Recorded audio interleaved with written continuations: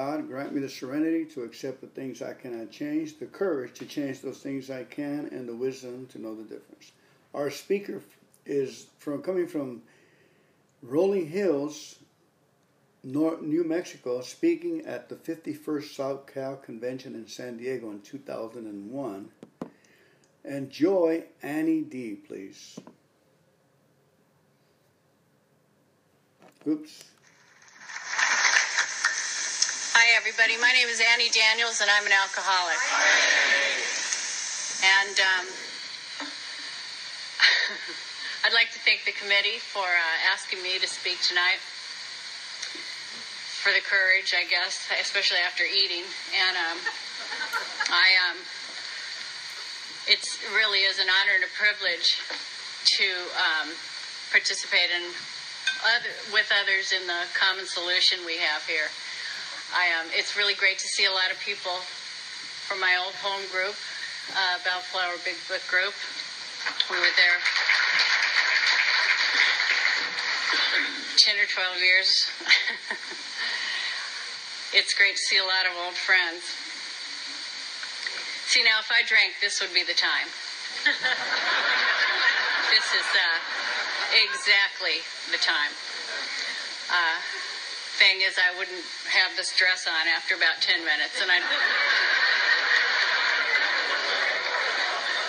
wouldn't be standing down here. I'd be up there. So, like my sponsor says, think it through, girl. So, I'd really like to welcome the newcomers. I think it's wonderful that you're here. I think it's a little bit probably scary, too, and overwhelming if this is your first meeting or one of your first meetings, but I just hope you stay while you're here. Hang in there, Tim. When I was new, I clearly remember sitting in the front row of the meeting, whatever meeting it was at my home group, wherever that was. I was in a fog for a long time. But I remember clearly sitting there, and I knew I had 20 or 30 stitches through my scalp and 2 black eyes. I had a weird taste in my mouth for months, and I didn't smell that great. I had on my last pair of jeans, which really belonged to my brother, who was 11 years younger. I had no idea where most of my clothes were. And I was bruised and battered, but I was the happiest I had been in a long, long time. Because for some reason, unbeknownst to me, well, through a series of events that I'll soon tell you about, I had somehow become willing to do whatever it took. And my battle cry had always been, number one, my case is different, and number two, but you don't understand. You know, I was so terminally unique, and that was the story of my life. And I went from there to sitting in the front row of that meeting, and I was just so grateful to be sober. And I'm still grateful today, and I hope I never forget what that was like. I got to tell you, I was never right. I come from a really nice family, a good alcoholic family, normal, nice people. My father is a professor, retired, and he is brilliant. And my mother's quite educated too. We're all college graduates. Go figure that one. I'm a good cheater, but he's a professor, and later in life, my dad decided to go back to school and get his second or third PhD, and I also come from a long line of ministers and very religious, scholarly people, and in this church, the way I grew up, it wasn't okay to drink, my dad would say. You know, the scriptures as we see them will show you that, as they do at church, it's really not okay to drink. But I have this keen intellectual understanding of it, and I think really it's okay in my case as long as we don't tell anybody. And I so understand that. You know, he was protecting his right to drink, and he could explain anything away.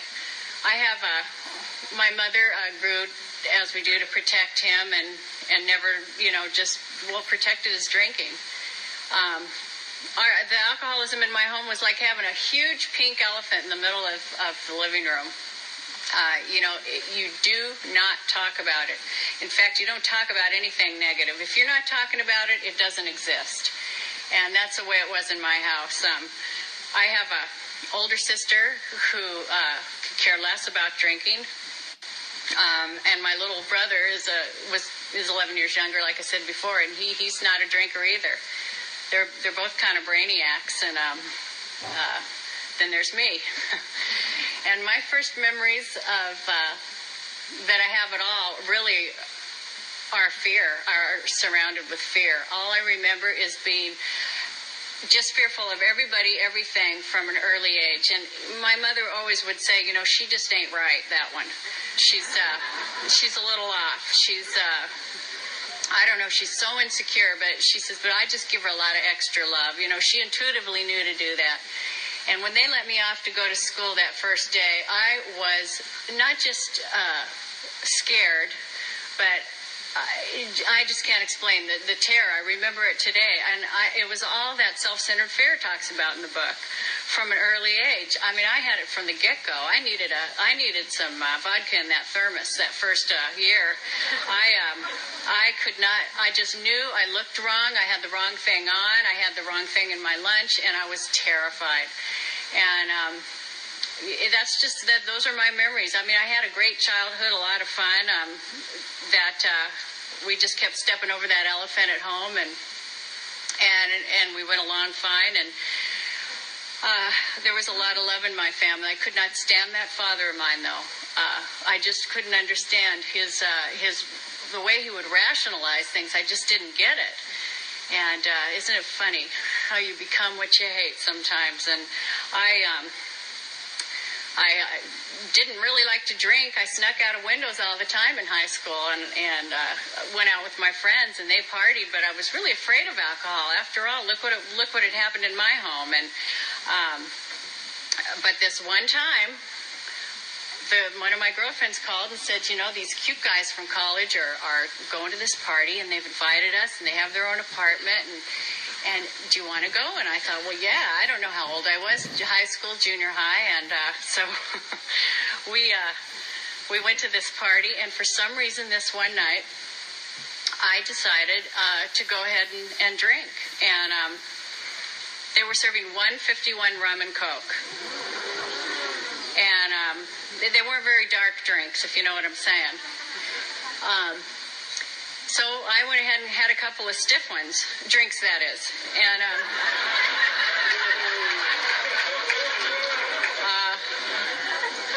I immediately felt at ease. I had a sense of ease and comfort that I tried to, that was my goal from then on. I absolutely thought things were wonderful. My black and white world turned to Technicolor. The fear melted off of me, and I had the illusion that everything was okay, and I didn't care if it wasn't. It just took away all that alcoholism. It took away it was my cure. Alcohol had started to do then what AA does for me today. I stuck it, I just continued to drink at every chance I could, like we do, and had a great time and went out partying, and nothing really happened till high school. And then when I was in high school, I was at a girlfriend's house, and we were drinking out of her dad's bar, and on the way home, in a blackout, I totaled the car, my parents' car. And my dad was unavailable when the police called. But my mother came, and what this did to the family was they were mortified, absolutely mortified, because what would everybody think? What are the people at church going to think? What are our friends going to think? It was, it was a devastation for the family. I had really, done the wrong thing. But years went by. I went to college, and I was sort of glad to get out of the house, and I went to this religious-based university. after all, I had to do what I had to please my parents, and my dad taught there, and I got free tuition, and that always helped. And I joined the Christian sororities and did that, and then as soon as those meetings were over, I went right to the dorm room and did a head dive into the closet, and I got my bottle and went out with those friends. And so I started drinking, and already the drinking was becoming a lot of work back then. I drank whenever I had a chance. I don't know how I studied and drank, and then I had a couple of jobs in college, and the drinking picked up. And one of these jobs I had was at a restaurant on Coast Highway. It was a real fancy restaurant, and I was a cocktail waitress. Of course, I told my parents I'm a hostess, and it was kind of dim lights in this restaurant, and we had to wear, a skirt and heels, and I was a nervous wreck like always. And one night the bartender said, "Hey, Annie, why don't you let me slip you a couple of drinks here?" And I thought, oh, okay. So a couple of drinks, and it was like, oh, look at this place. It's beautiful. And look at these customers. They're fantastic. I love this job. It changed everything. And unfortunately for me, once I did something drinking, I was afraid to ever do it sober again. It was just my deal. And I would go in that walk-in refrigerator. We carried a tray, and we had a cup and with our own garnishes, and we had to replenish those. And I'd go in that walk-in refrigerator, I don't know how many times. I'd say, "God, you sure use a lot of cherries and limes?" "Oh, yeah, I'm all out." And I'd go in there, and it was lined with wine, and I'd hold the door closed with my foot, and I'd be in there, down in all the wine, and that walk-in refrigerator would come out, and life was wonderful. I thought this was the greatest job ever. I loved my people, and I had a job during the day, in a little children's clothing store. And in this children's clothing store, it was a small store in Brentwood. It was owned by a little Jewish family. They took me in like family. They gave me the keys. I'd worked there in high school, and I was still working there a little bit in college, and boy, I was busy. And they really trusted me. Sooner or later, they just let me open the store, and then I found out, little drinking there was kind of fun too.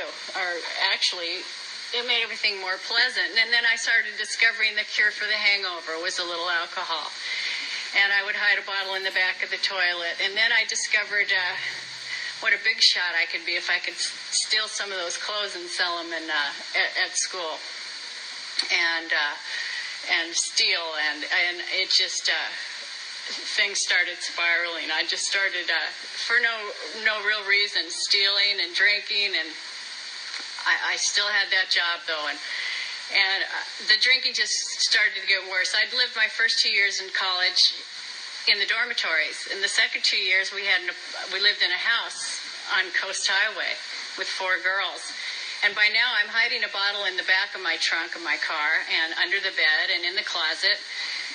And I discovered, like I said, the cure for the hangover was a little booze in the morning, and then as soon as classes were over, and I started getting into some trouble and the blackouts, and about somewhere in my senior year of college, some of my friends came to me, and these were good friends. They're still friends today, and they really cared about me. And they said, "Annie, we think you have a problem with alcohol." And I was devastated, because you don't understand. If you had the family I have, and how dare they say it out loud? This is something you don't talk about. I was just mortified. I was like, if you had the father I have, and if you live the life I have, and I think my emotions are more deep and sensitive than the normal person.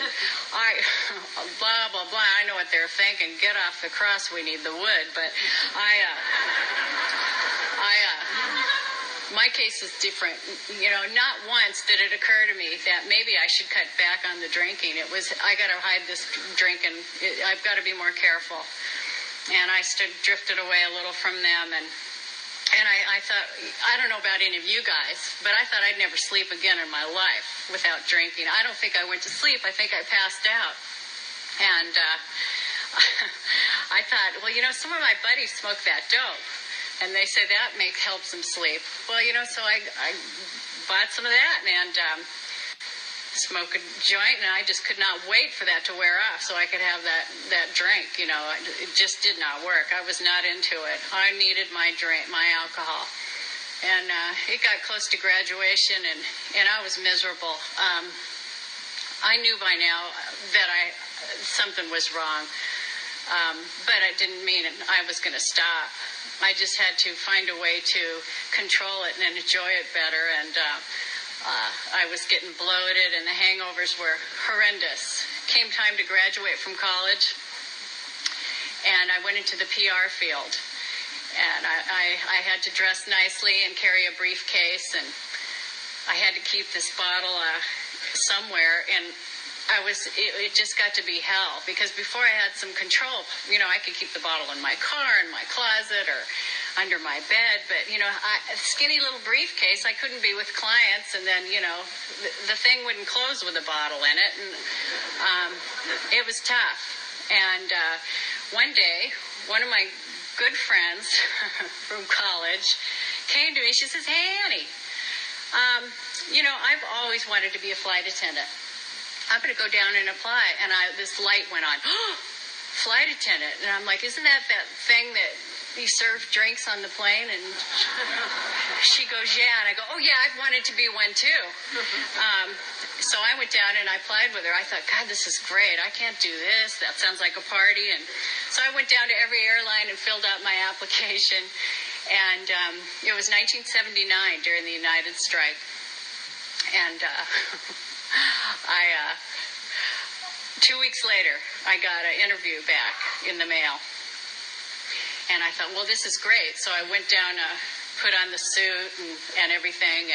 And by now I was more than a daily drinker. I was drinking in the morning a lot too. But I did the only thing I know how to do. I sat in that AA parking lot in front of that AA interview and drank a bottle of wine. And I went in, and I was the only one hired out of I don't know how many people. Alcohol worked for me, and it worked good. And I was, I thought I was pretty sharp. And then they said, "Hey, Annie, what we're going to do now is we really need people. We'll do a quick second interview, and then we'll send you down to the Charm Farm in Dallas." And I thought, oh, great, and they said, "Bring whatever you do. There's no guarantee you're going to get out or you're going to graduate, and then after that you're on probation. But pack all your stuff, because we're going to send you directly to your new base." And I'm like a surfer chick from California, or had been before I would have drowned. And I packed all my stuff, and I did what I thought was normal. I took a few bottles of booze and hid it between the clothes and went down there and, did all the deal. The booze was gone in like 3 days. And that was probably the last period of time where I spent any time at all sober. And I was miserable. Sooner or later, though, by the 5th or 6th week in training, I found a bar right off campus, as we do, and somehow I made it through that training and that Charm Farm, and they said, "Okay, Annie, here we go. We're going to send you to Chicago." And I thought, oh, it's really cold there, and there's a lot of Irish people, and they love to drink. You have to drink a lot to stay warm. That's the ticket, and off I went, and I loved it. Here I am in a new atmosphere, a new environment with people that didn't know my history. They knew nothing about my little drinky-poo problem. And I was just a good girl that wanted to party, And so we partied. We drank and drank and drank. And, as people will tell you, things were a little different in the airline industry then. And, today we have random drug testing and alcohol testing. And we didn't have anything like that. Then we didn't even go through security, you know. And it was nothing for my beeper to go off in a bar in downtown Chicago, and you know, I'm drinking coffee on the plane and trying to sober up, and we were a mess. I mean, I just drank and drank and drank, and somewhere in the first few months, a supervisor came on board, and it was in the morning, and by now I'm kind of sick. I've been sick for a while. I was shaky without the alcohol, and I was just drinking like I was going to the electric chair in a half hour all the time. And supervisor came on, and she says, you know, you're on probation. I'm your supervisor, and what I'm going to do, it was like 6 a.m. She says, I'm going to do a little check ride. It's this thing where they watch every phase of your flight. And I said, okay, great. And I was shaky, and I was sick, and I was nervous. And I thought, there's no way I can push a cart or serve a drink this morning. There's just no way. I was always terrified without something. So I took the risk, and I went in, and I took a couple miniatures into the lavatory and shot down a couple bottles of vodka, and I went out, and I was fine. And I passed that, but unfortunately that same thing happened to me. I never drew another sober breath on the plane. I was afraid to work a flight until I finally did get sober from that day on. And I'll tell you, I thought it was hard work before, hiding the booze and pleasing the parents and hiding it from this fiance, breaking up with him because he didn't know I drank, and you know, just a lot of work. But now I had the work became even harder. I got where I carried this flask that held a little over a quart. It was plastic, and I took it on the trip every day, and if it started, I started worrying if I drank too much, it got down too far, and oh my God, I'm not going to have enough for tonight. And then what about in the morning? Because I had to drink in the morning. I couldn't even get mascara on. I was just, and so I'd go into that lavatory. You know, the other girls would go into the lavatory and say, I'm going to go freshen up my lipstick, and they'd take a little tube in, and I'd go to the lavatory with my whole tote bag. I'll be right back. I got to freshen up. And, you know, and I'd come out, and there'd be this big sweat beads on, and the glassy eyes. I feel better. Do I look pretty? And, you know, and I was getting that look, you know, the potato body with 2 sticks, and it was a mess. And I would be on the layovers, and I'd look in the mirror, and I'd say, you know, you're nothing but an alcoholic, and I'd spit at myself in the mirror, and then I'd take another drink, and it was just a constant thing. And I used to write long letters when I was drunk, of course.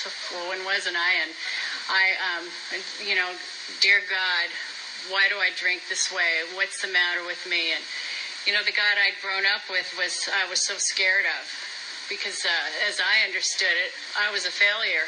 I was going to hell, whatever that was, and I'd never meet up to the standards. And but somehow I still believed there was a God, and I'd write these letters. I never once would write,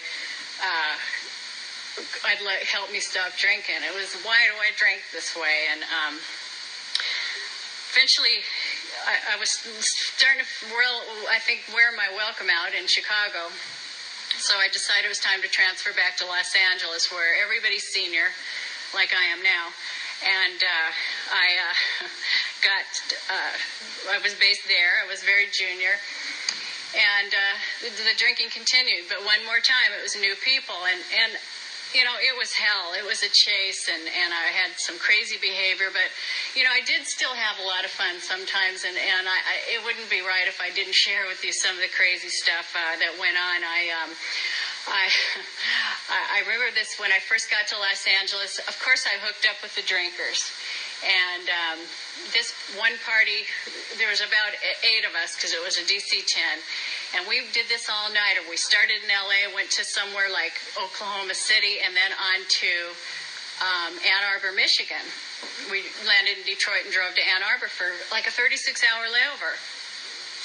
Well, we started drinking, you know, from the get-go, and some of them had drugs, and The normal ones would wait till we got there. I don't know how, but after doing this trip for like a month or so, it was really exhausting. You sleep deprived, but the crew members, we all knew each other, and they said, we're going to this college town.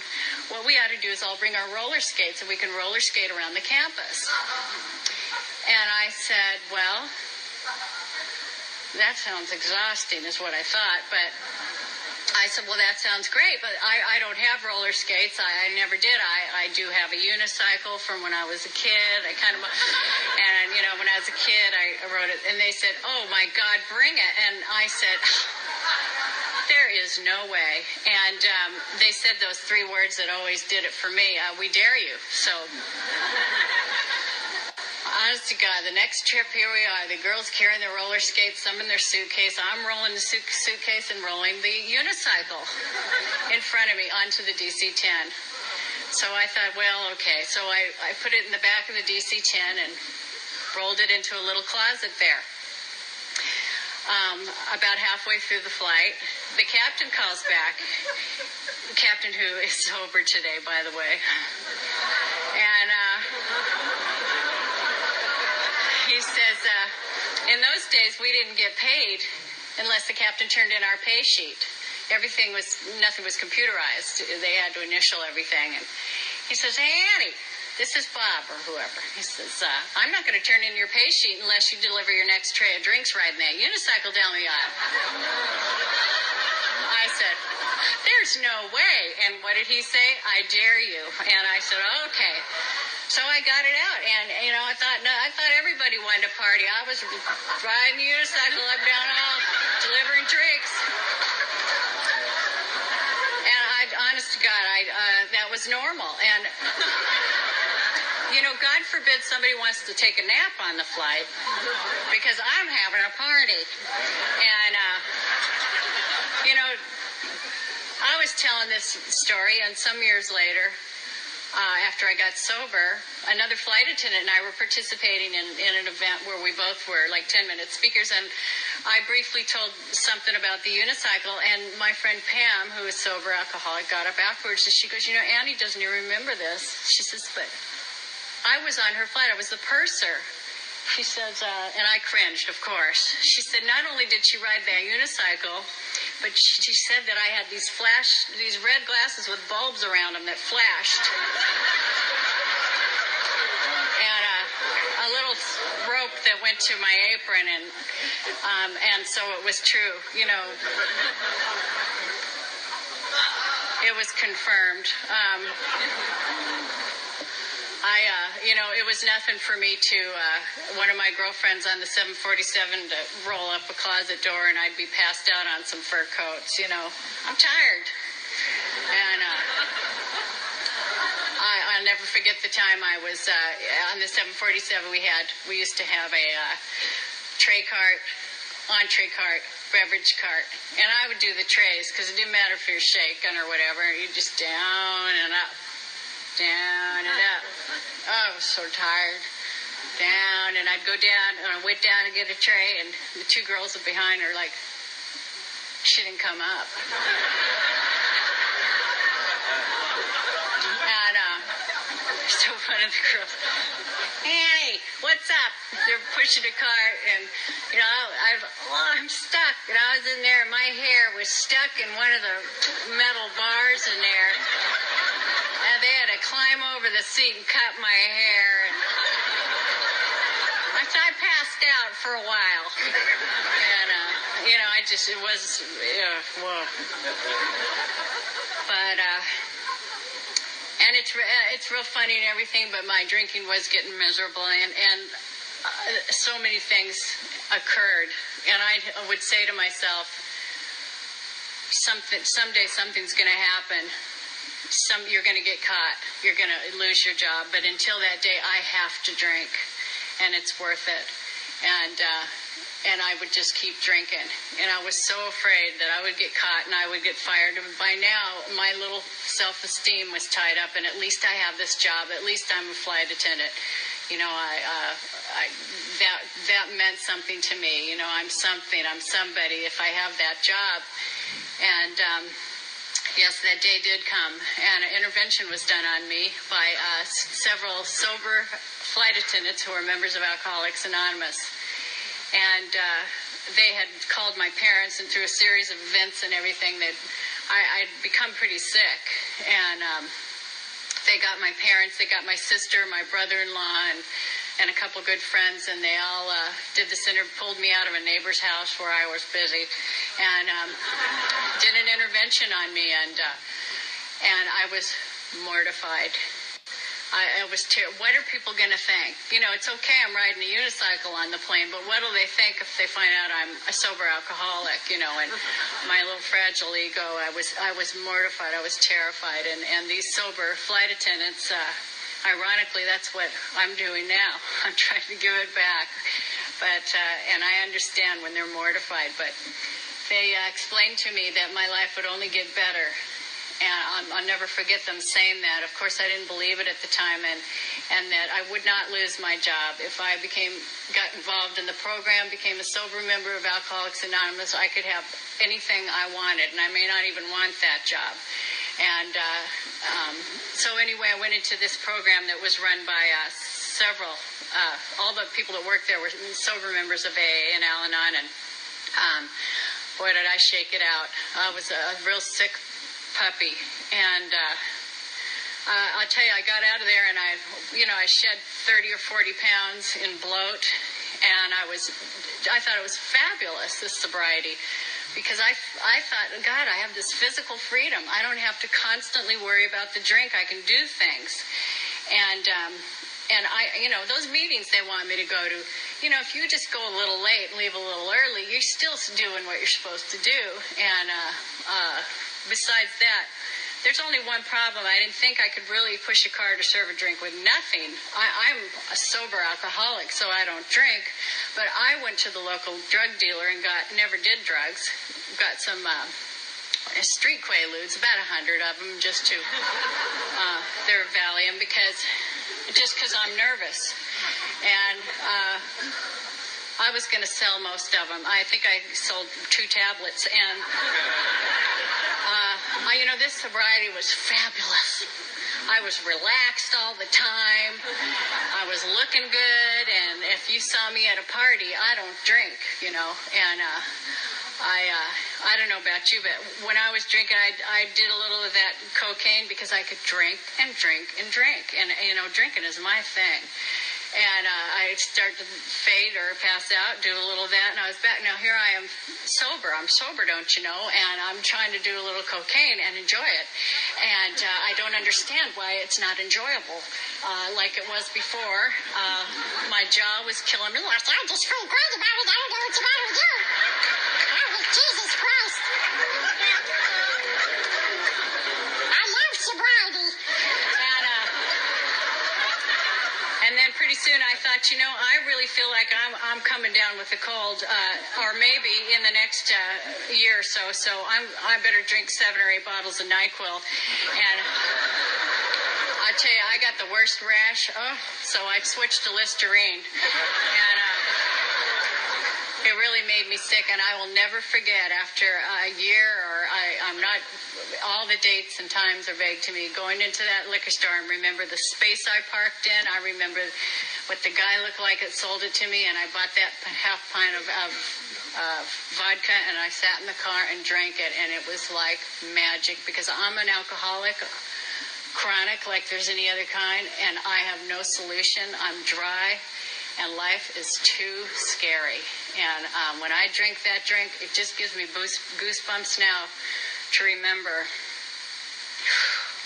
But I thought my progression of my disease, I'd heard about it. I thought I could never get worse. I was pretty sick when I got here.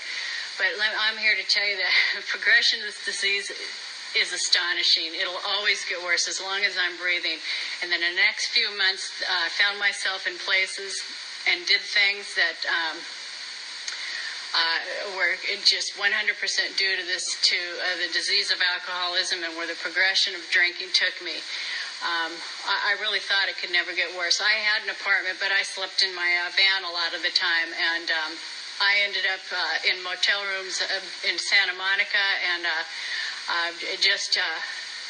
just to let you know, kinds of I was raped in a motel room, and in a general, it's vague to me, but I was beat up in an alley by what we used to call winos, another alcoholic trying to get his bottle, and I was in my uniform. The kinds of things, the places that alcohol will take me, and what really terrifies me is I know it'll get worse because I've seen it already. I've done it, and I'm afraid I'd stay alive, and it was bad. And I still had this one boyfriend, and this boyfriend, he says, I know you're drinking. I am not. But he really cared about me, and he says, here's what we're going to do. I know you think you need hospitalization or whatever, but we're going to put you in the car. We're going to drive to Santa Barbara. We're going to get you a motel and let you shake it out for a few days. And this guy was sober because to get him out of my way of drinking, I had already put him through a hospital program, and he had continued to go to AA, stay sober. And so I said, great. So we did that, and after 3 or 4 days, it's all vague to me. We were driving back, and last thing I remember, seeing a bunch of dinosaurs crossing the road. And when I woke up, I was in a hospital. I had the first of many, many grand mal seizures, trying to come off alcohol myself. In order to protect himself, this boyfriend hit the road, and my parents moved me into a small apartment in West LA, and the whole family was terrified and scared, and by now I really wanted to get sober.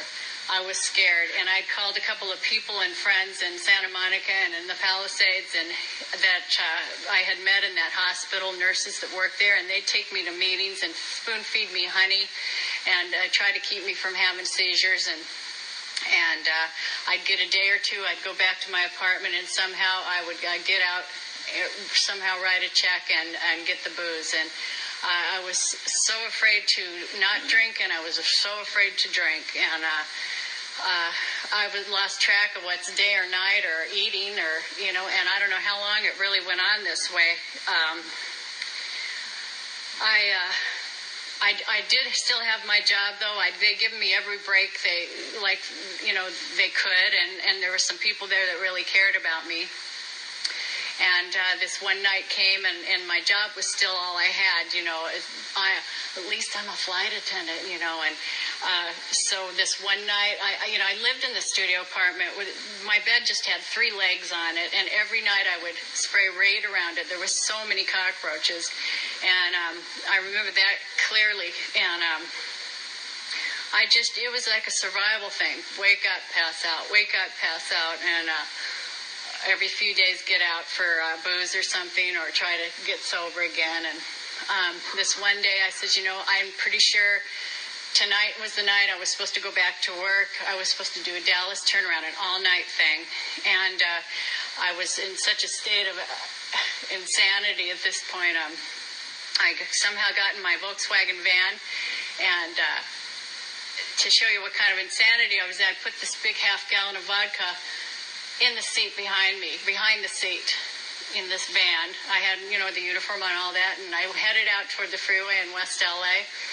And next thing I remember, I woke up, and I'm in the middle of the street lying there, and I feel all wet, and I realize I'm bleeding all over the place.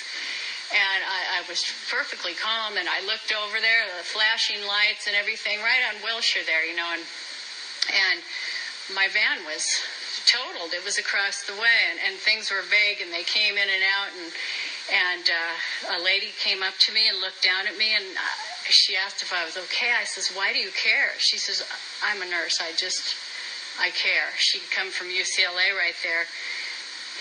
And then, as clear as if it were an hour ago, I remember it was like the sound went off. And I looked up, and there was this policeman looking down at me. And I looked up at him, and I finally said words I'd never said before in my life. I said, I'm an alcoholic, I can't stop drinking, and I need help. And he said, I'm a sober member of Alcoholics Anonymous. And I had gone head-on to a car, I guess, and totaled it. I haven't had a drink since that day, but he took me to UCLA. Of course, I had no car. I told them there that I might have seizures, so they took care of me long enough to get past that. And a nurse gave me a ride to my studio apartment.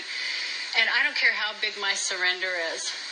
I'm now in my apartment alone, and I'm thinking, maybe there's just a little something in a bottle left around somewhere, just to ward things off, and I look around there. For the first time in a long time since I could remember, there wasn't even any perfume or shoe polish or anything, NyQuil, left in that apartment. And then the phone rang, and it was this sober flight attendants again. They had called. They said, Americans set a precedent. They're putting you through a detox. And that's when I went crawling into those meetings in my brother's pants and full of scars and stitches, and I didn't care about that anymore. I was so happy to be sober and so afraid it wouldn't last.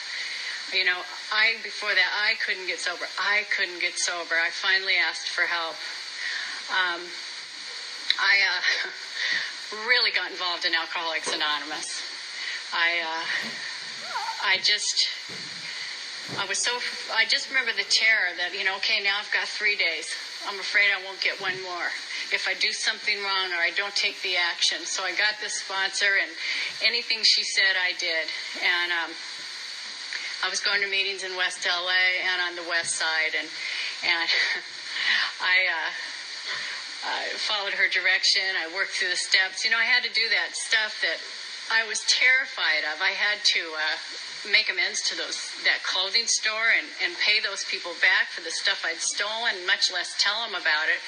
And I had to tell people the truth, and that was very difficult for me. I'm one of those people. Even my mother said from an early age I was like a chronic liar. If I'd done something twice, I just said 3 times and look you right in the eye. And I had to start telling the truth and making those amends and paying that money back. And my sister and I hated each other. And I called her and made amends. And I'd stolen some of her furniture and had to pay her back for that. But I went out to see her, and she lived in New Mexico. And she showed me the area, and I fell in love with it. And eventually we moved there just 3 years ago. But it's important for me to tell you that as much of a surrender as I had, as willing as I was, it took me 4 years into sobriety to admit that somewhere in the first couple months I'd done a couple lines of cocaine. And I held on to that secret. When I did my inventory, that was the part where she said, "Any secrets?" And I put it all down. But I was going to somehow not slip that out. After all, it was just somewhere in the first couple months. And after about 4 years, I knew I was going to get drunk if I didn't let that go. See, I got a big ego, and I know every one of you in this room is concentrating on the exact date of my sobriety, which is, by the way, November 28th, 1983. My original date was September 28th, so we moved it. That was devastating. It was important for me to do that. I had to be clear of that. I just started experiencing a new freedom. Roger and I started running marathons. First of all, I met Roger in the first 6 months.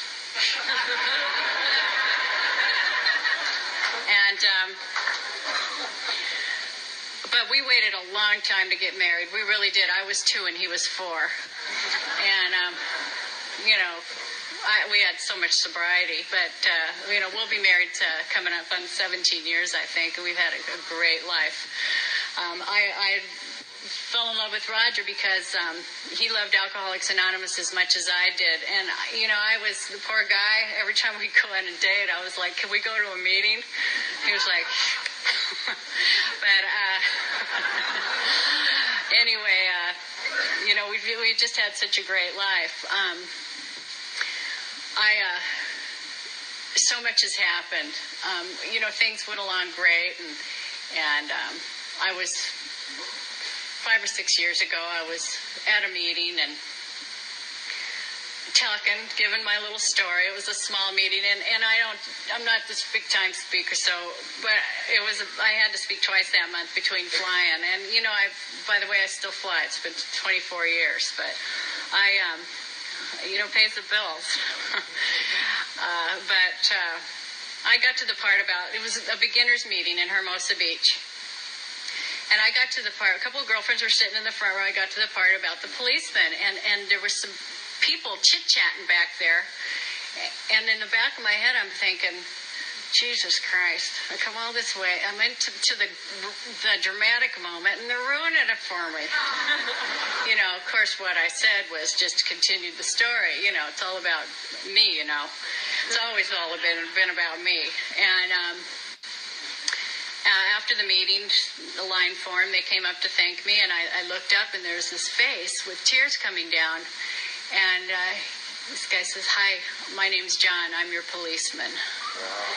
And he had been looking for me, too, for the last, since I got sober. It's, like I said, I've always exaggerated and lied. And so in telling stories, I always kind of want to check with people to make sure I haven't built it up, I think, because, a little more sounds a little better. And so I'm asking John, okay, did it happen like I told it? He said, exactly. He said, what's weird about it is he's had like 10,000 accidents. And he remembers every detail of that accident, the direction the gurney was facing in the hospital. And, he didn't arrest me. He took me to the hospital, and he said, honey, you were not looking good. You were quite the beaut, puffy old drunk. And he said, but he just had a feeling about that. And I'm glad he had that feeling. But he came to Bellflower Big Book and gave me my cake that year. That was quite an honor. Just 4 or 5 years ago, as life happens, Roger came down with some rare autoimmune disease, and it took forever for us to find out what was going on with him. He'd be on steroids and then chemo. I mean, he was circling the drain, believe me. And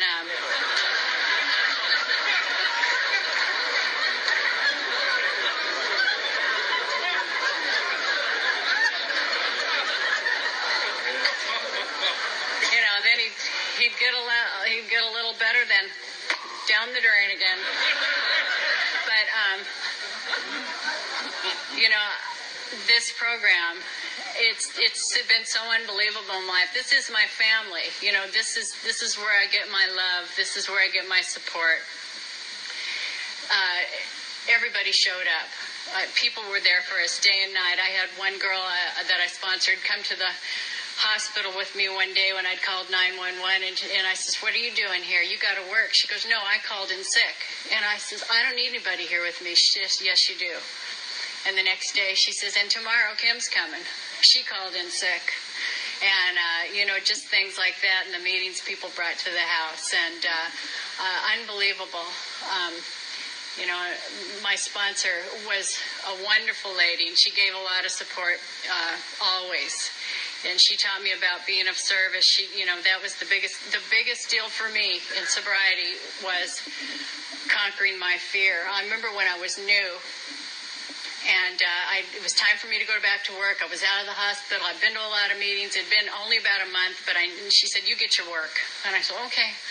And I said, but you don't understand. When I get there and I go to push that cart and serve those drinks, I start shaking. I get so nervous. And this isn't sobriety. I'm scared to death to talk to anybody. I couldn't even drive anymore, for God's sake, sober. I says, my neck gets red. What do I do? And she says, do it anyway. Who cares? What's the worst that can happen? And that was like, oh. It's the simple things around here that have taught me the most. I said, but you don't get it. I'm like almost going to pass out. She says, so you pass out. And, she just always said to me, God's the answer. Now, what was that question? And I'd start blah, blah, blah, blah, blah, but you don't understand. God's the answer. Now, what's the question? And I don't know how many days I spent in the lavatory on my knees, those pantyhose I went through. She just told me to say the third step prayer, and I've one step at a time, one thing at a time. I learned to do things sober that I'd never done sober. That's a big deal for a drunk like me. Roger was in the hospital, and I called my sponsor died when he was in the hospital, and I remember, thinking, oh my God, what am I going to do? And somebody else came into my life. She lives in Indiana, but Norma's been wonderful, loving support, unbelievable. So we moved to New Mexico. You know, he was still sick, but he was doing better, and we moved because that was our dream. That was the deal. It was beautiful. My sponsor once told me, when you see a place, when you go to a place where you feel and see God, go there often. So I moved there. And, I'm a dinosaur flying out of LA still, and I have the perfect life. We're members of Alcoholics Anonymous in New Mexico, and I'll tell you briefly that I wouldn't be honest if I didn't tell you how 911 has been a big deal in my life, or affected my life. Those flights to Boston, Flight 77 and 11, I've done over and over the years. And those people in those planes were friends of mine, and a lot of them. I just know that this program, it's so important for me to tell you that because of this program, I have been able to be of service. It was about 5 days after that happened, and I had been flying with a sober member of AA, and a flight attendant friend of mine, and I called her. I says, most of our friends weren't able to fly. They weren't able to go to work, and I says, what are you going to do? And she says, what are you going to do? And I says, I need to go be of service. And she said, so do I. So we went to work. AA has given me my answer. We got on that plane, and sure enough, there was people on there that had lost family members, and people who had been digging in the rubble, and there's been people ever since. And it's this program. My sponsor always told me, what you learn at your meetings, how to be of service, how to participate, and how to work the steps. You need to learn to take it out there. So I've tried to do that. I just got back a few months ago, or last December, from Cuba. I was honored to do a humanitarian mission over there with Patch Adams. As long as I'm being of service, I seem comfortable. Even this job, some may say I'm a Coke machine, but it's the very thing that makes me comfortable in my own skin. For a while, I'm not thinking about me. I'm thinking about you. My one sponsor always said to me, Sam, who passed away, she would always say, she knew I had a new concept of God. After the accident with the van and the policeman, for some reason I had a whole new concept of God, and I was fortunate enough never have to struggle with it. But she used to say this corny little thing like, God's got a picture of you in his wallet. And so in closing, I just want to read a little thing that a friend sent to me. It says, if God had a refrigerator, your picture would be on it. If he had a wallet, your photo would be in it. He sends you flowers every spring. He sends you a sunrise every morning. Whenever you want to talk, he listens. He can live anywhere in the universe, but he chose your heart. Face it, friend, he's crazy about you. God didn't promise days without pain, laughter without sorrow, or sun without rain.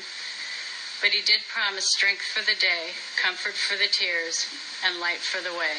Thank you so much.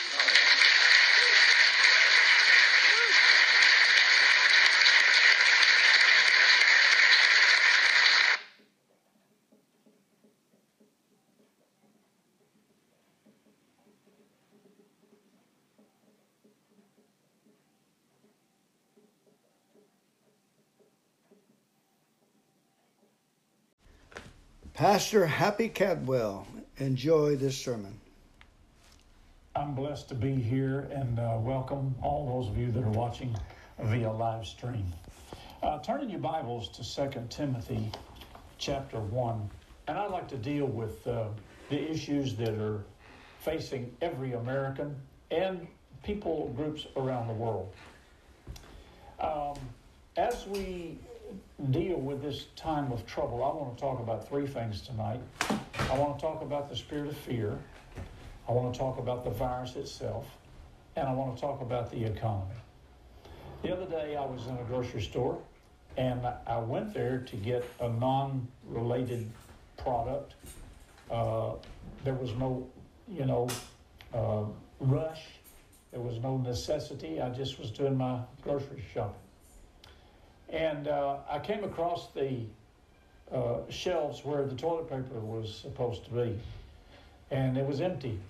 So I went to the checkout stand and I asked the lady there, I said, ma'am, can you tell me what the deal is with the toilet paper?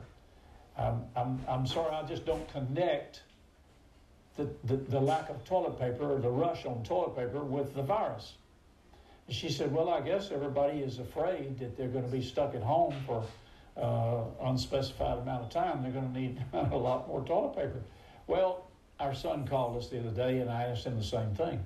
I said, Ronnie, help me connect the dots here between the toilet paper and the virus. He laughed. He said, Dad, if you need 144 rolls of toilet paper to last you 2 weeks, you've got other problems. And I think that's true. You need to go have an examination or something. But people do funny things, stupid things, when there's fear. Now, let's look at the scriptures. The Bible is very clear. It tells us that God has not given us the spirit of fear. You can say that out loud. God has not given us a spirit of fear. God has not given us a spirit of fear. But God has given us a spirit of power, love, and a sound mind. So first of all, you have to discern where the fear comes from. It's a spirit. The spirit of fear. Paul is talking about a demonic spirit. He's not talking about reverence or, healthy fear. He's talking about a demon spirit. God didn't give us a spirit of fear. Fear does not come from God. God gives us the spirit of love, power, and a sound mind. Let me read you something that was sent to me the other day. I was shocked at this. This is a quote that was made by a Jewish rabbi on a Christian television program. And he says that this virus is from heaven, and God told him that he is releasing a season of fear and panic. Now, first of all, this is irresponsible, unscriptural, and doesn't even match the DNA of God. Did you hear what the rabbi said? And not being critical of the rabbi, anybody could have said this. This virus is from heaven, and God sent this season of fear and panic. And if President Trump does not call his National Day of Prayer, National Day of Prayer, his presidency will be in jeopardy. Well, I happen to have a copy of President Trump's National Day of Prayer. It's a prayer based on the Word of God. And we prayed on the National Day of Prayer on last Sunday, and the President did call a National Day of Prayer. But I couldn't believe that this rabbi had pronounced this unnecessary and irresponsible and unscriptural statement. But there are a lot of people that feel that. And I know some of you probably think, okay, where did this come from? Why is it coming? Well, I'm going to endeavor to show you some of the things that the Bible tells us, not what I think. First of all, we need to deal with this spirit of fear. How do we know when something comes in our midst, where it comes from, and what its purpose is? You can discern the source and the purpose by the manifestation. The spirit of fear, the Bible says in 1 John 14:27, has torment. Yes. Torment does not come from God. Now you have to establish this first of all if you're going to thrive in perilous times, if you're going to overcome, if you're going to succeed, if you're going to accomplish, if you're going to go forward. So the spirit of fear has torment. God did not send the spirit of fear. God doesn't have the spirit of fear. God doesn't have a virus. So he couldn't have sent the virus from heaven. And he never uses in today, in the New Testament, the New Covenant, he has never used these punishments to get people's attention or close to him. A lot of people believe that. I hear preachers all the time saying that, God's in control. Well, what does that mean?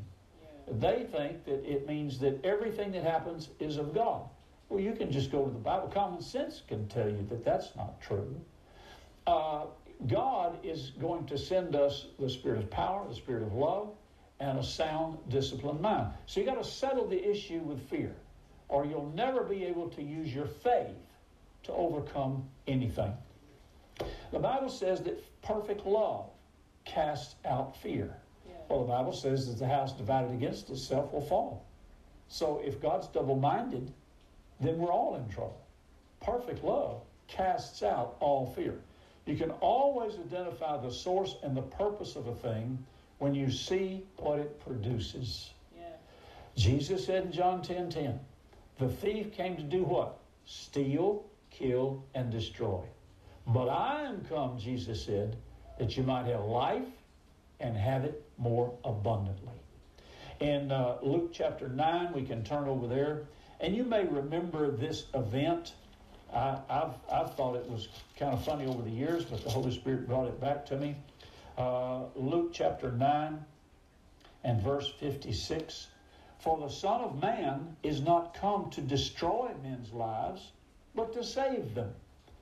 This is where, Peter, James, and John were the knit group around Jesus, and sometimes they'd get a little bit aggressive and want to call fire from down heaven and burn up people. And Jesus said, hey, guys, you've forgotten what spirit you're of. I didn't come to destroy men's lives. I came to save them.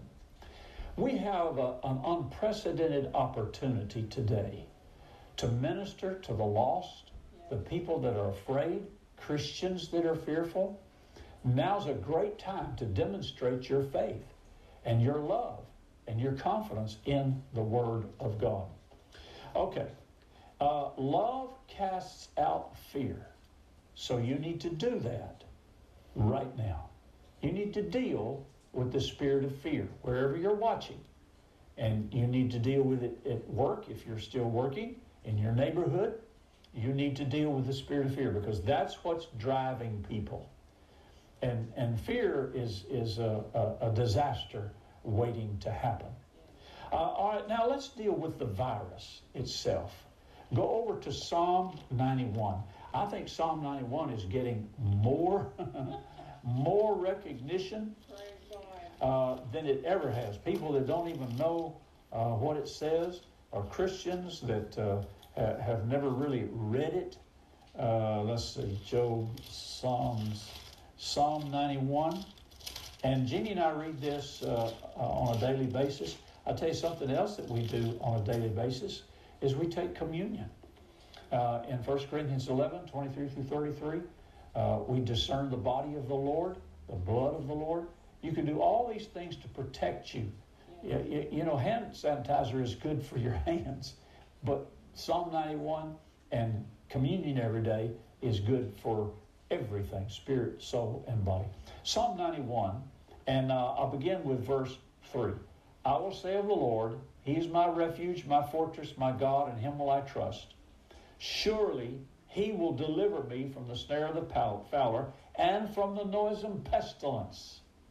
God will deliver you from the pestilence. He'll cover you with His feathers, under His wings you'll trust. His truth shall be your shield and buckler. You shall not be afraid for the terror by night, nor for the arrow that flieth by day, nor for the pestilence that walketh in darkness, nor for the destruction that wasteth at noonday. Now, I know this is a hard saying. I heard on the news the other day that if the pandemic continues to grow worldwide, Iran has probably been the hardest hit. We hear a lot about Italy, but they're projecting that by the summer months, Iran could have over 1 million people die of this virus. So 1,000 will fall at your side, 10,000 at your right hand, but it shall not come near you. Only with your eyes shall you behold and see the reward of the wicked. Because you've made the Lord, which is your refuge, the Most High, your habitation. Therefore there shall no evil befall you, neither shall any plague come near your dwelling. For he shall give his angels charge over you to keep you in all your ways. Now let me stop there just a minute. And let me recall, if you've ever read John G. Lake's book, on our television network, VTN, we run John G. Lake's successor, who is Curry Blake. We run his program, and he is the caretaker of the John G. Lake Ministries. John G. Lake's daughter and son-in-law turned it over to him. John G. Lake was a missionary to Africa. And John G. Lake was burying people that had died of the bubonic plague. This was right around the turn of the century. And he and a Dutchman were burying all these people. The medical missionaries came and said, Dr. Lake said, what are you doing to protect yourself from this virus? He said, the law of the Spirit of life in Christ Jesus. They said, pardon us, we don't, what is that? Romans chapter 8, verses 1, 2, and 3. The law of the Spirit of life in Christ Jesus has made me free from the law of sin and death. Okay. He said, let me demonstrate this for you. You see that corpse over there? There's foam coming out of its mouth. Go over there and take a stick, take some of that foam, the germs coming out of the corpse mouth, and put it in my hand, and then put your microscope on my hand and see what happens to those germs. He said, are you sure you want to do this? Absolutely. So they put the germs in his hand, put the microscope on it, and to their amazement, when the germs touched his hand, the germs died. They said, what is that? He said, that's the law of the Spirit of life in Christ Jesus. Yes. It makes you free from the law of sin and death. Germs, virus, all those things operate under the law of sin and death. So even medical doctors will tell you, when you're stressed, when you're fearful and afraid, it opens your pores to let a virus or a germ in. But if you remain cool, calm, and collected, the pores in your skin stay closed. Now, Jeannie and I have ministered all over the world, on every continent but one. And we have ministered in leper colonies. They don't call them that anymore. There's one here in the United States, down in Carville, Louisiana. We've ministered in that one. I've ministered the one in the Philippines. Now, people come in, they have no noses, no ears, no eyes, no fingers, and we laid hands on them. In the Philippines, it's much worse because they don't have the care that we have here in the U.S. They call them Hansen's disease now, treatment centers.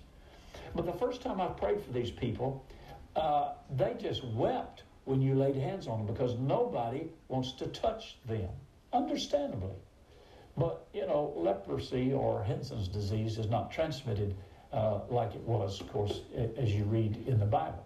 It's always been God's will to heal anybody and everybody. But we weren't afraid to lay hands on these people. We weren't afraid to lay hands on people that had diseases. We should not be afraid, or we will be ineffective. Yes.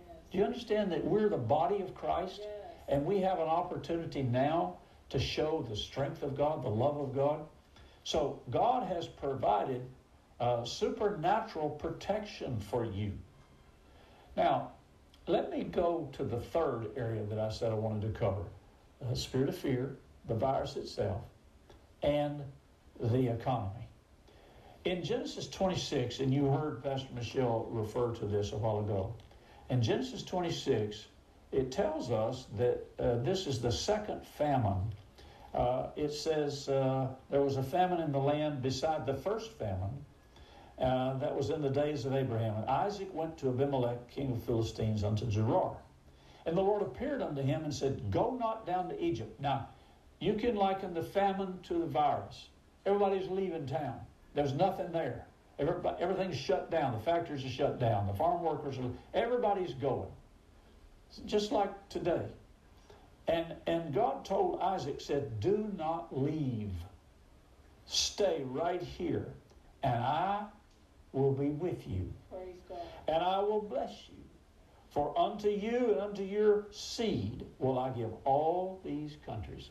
He said, I will perform the oath which I swear unto Abraham your father. I will keep my end of the covenant. I will make your seed to multiply as the stars of heaven. I'll give unto the seed all these countries, and in your seed shall all nations of the earth be blessed. Because Abraham obeyed my voice, kept my charge and my covenants, my commandments, my statutes, and my laws. All right, now go down to verse 12. Isaac sowed in that land and received in the same year 100-fold. Not 100 times. 100-fold is an indefinite continued return. It's your seed coming back to you in its fullest form, fullest harvest. And he said, I blessed him with 100-fold, and the man waxed great, went forward, and grew until he became very great. Now, we also have another opportunity, not only to witness to people, to minister to people, to show them love, power, our soundness of mind, pray for them to be healed if they're sick, pray for them to be encouraged, not to fear. We also have an opportunity to continue to sow. We don't want to quit. We don't stop. We continue to invest in the kingdom of God. Now, I was listening to different financial experts talk about the financial aspect of the virus, and you may be affected by it. You may have been laid off or whatever. One of our granddaughters and her husband live in Nashville, Tennessee, and they work for the Hilton Hotel Corporation. And they've already laid off 60% of their staff. And the hotel is only 20% occupancy. So we know that people are losing jobs. We know the government's trying to help. And it's because of fear. People are withholding. They're holding back. Proverbs 11 says, don't withhold more than is fitting. We as all people, as Christians, we need to keep supporting our churches, keep supporting ministries. I know many ministries now that have had to cancel crusades, and we were supposed to go to a conference next month, and they called us and said we're going to have to cancel because people told us they're not coming. The airlines are shut down. Some of the countries they were coming from have told them, if you go to America and you get ready to come back home, you'll have to quarantine your whole family for 2 weeks. So when fear comes, people shut down. Here is evidence that God is with you. Yes. Don't stop giving. In fact, if you have cash and you have some money, now's the time to buy. I heard the other day where interest rates are to 0%. If you want to go buy a house, this is the best time. The person that oversees our financial investments portfolio and has for years sent out an email, said, whatever you do, don't sell anything. You haven't lost it until you sell it. Oh, it may have gone down on paper, but it's going to come back up. So you can't let the spirit of fear drive you. You have to listen to the Spirit of God. Just keep investing, keep sowing, and it is all going to come back to you. You know, I told my wife, I said, you know, the grocery stores that are, you know, hoarding and shortages and the people that are hoarding and shortages and buying up stuff and selling it online. If I were a merchant today and I had a big box store or, you know, a big restaurant or something, you know, during Christmas and Thanksgiving, they put out these big islands of cranberry sauce and pumpkin and, you know, whatever they're selling, turkey and dressing. They put big islands out in the middle of the floor on a pallet. That's what I would do. I would go get all the hand sanitizer and all the toilet paper, put it on a big island in the middle of the floor and say, we appreciate your business. Take one of these as our compliments. No charge.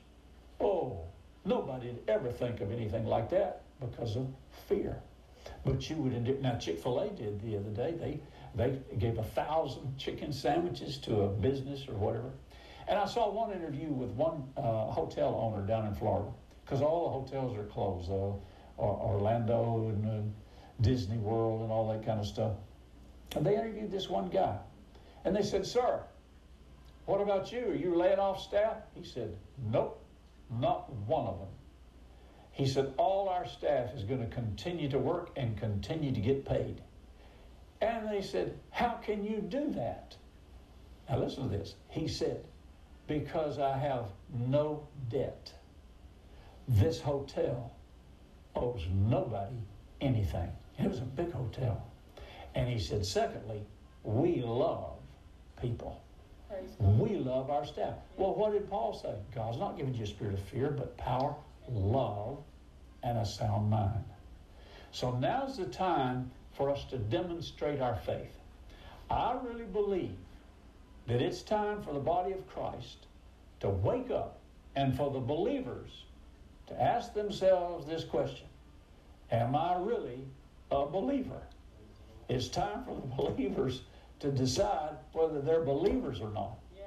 And get out of their rabbit holes and stop hoarding. Stop being fearful. Oh, I know we have to obey the government, and we should, and the Bible tells us to obey the laws of the land. And I know it's good for us to practice, social distancing, and it's good for us to do everything we can in the natural to avoid the virus or communication thereof. But, you know, we were supposed to go to our great-grandson's 7th birthday party tomorrow. Well, yesterday, the president quarantined, I guess you could say. He requested all senior citizens from 65 and over to stay home. Well, that affected us. I know I don't look 65 or over, but yet that's what he told us to do. So I told my granddaughter, I said, well, I don't know. It's kind of a hard decision to make. And I hope little Jace will understand why Granny and Mimi are not there. But I said, you know, if I violate my president's request, now it's not an order yet, it's just a request.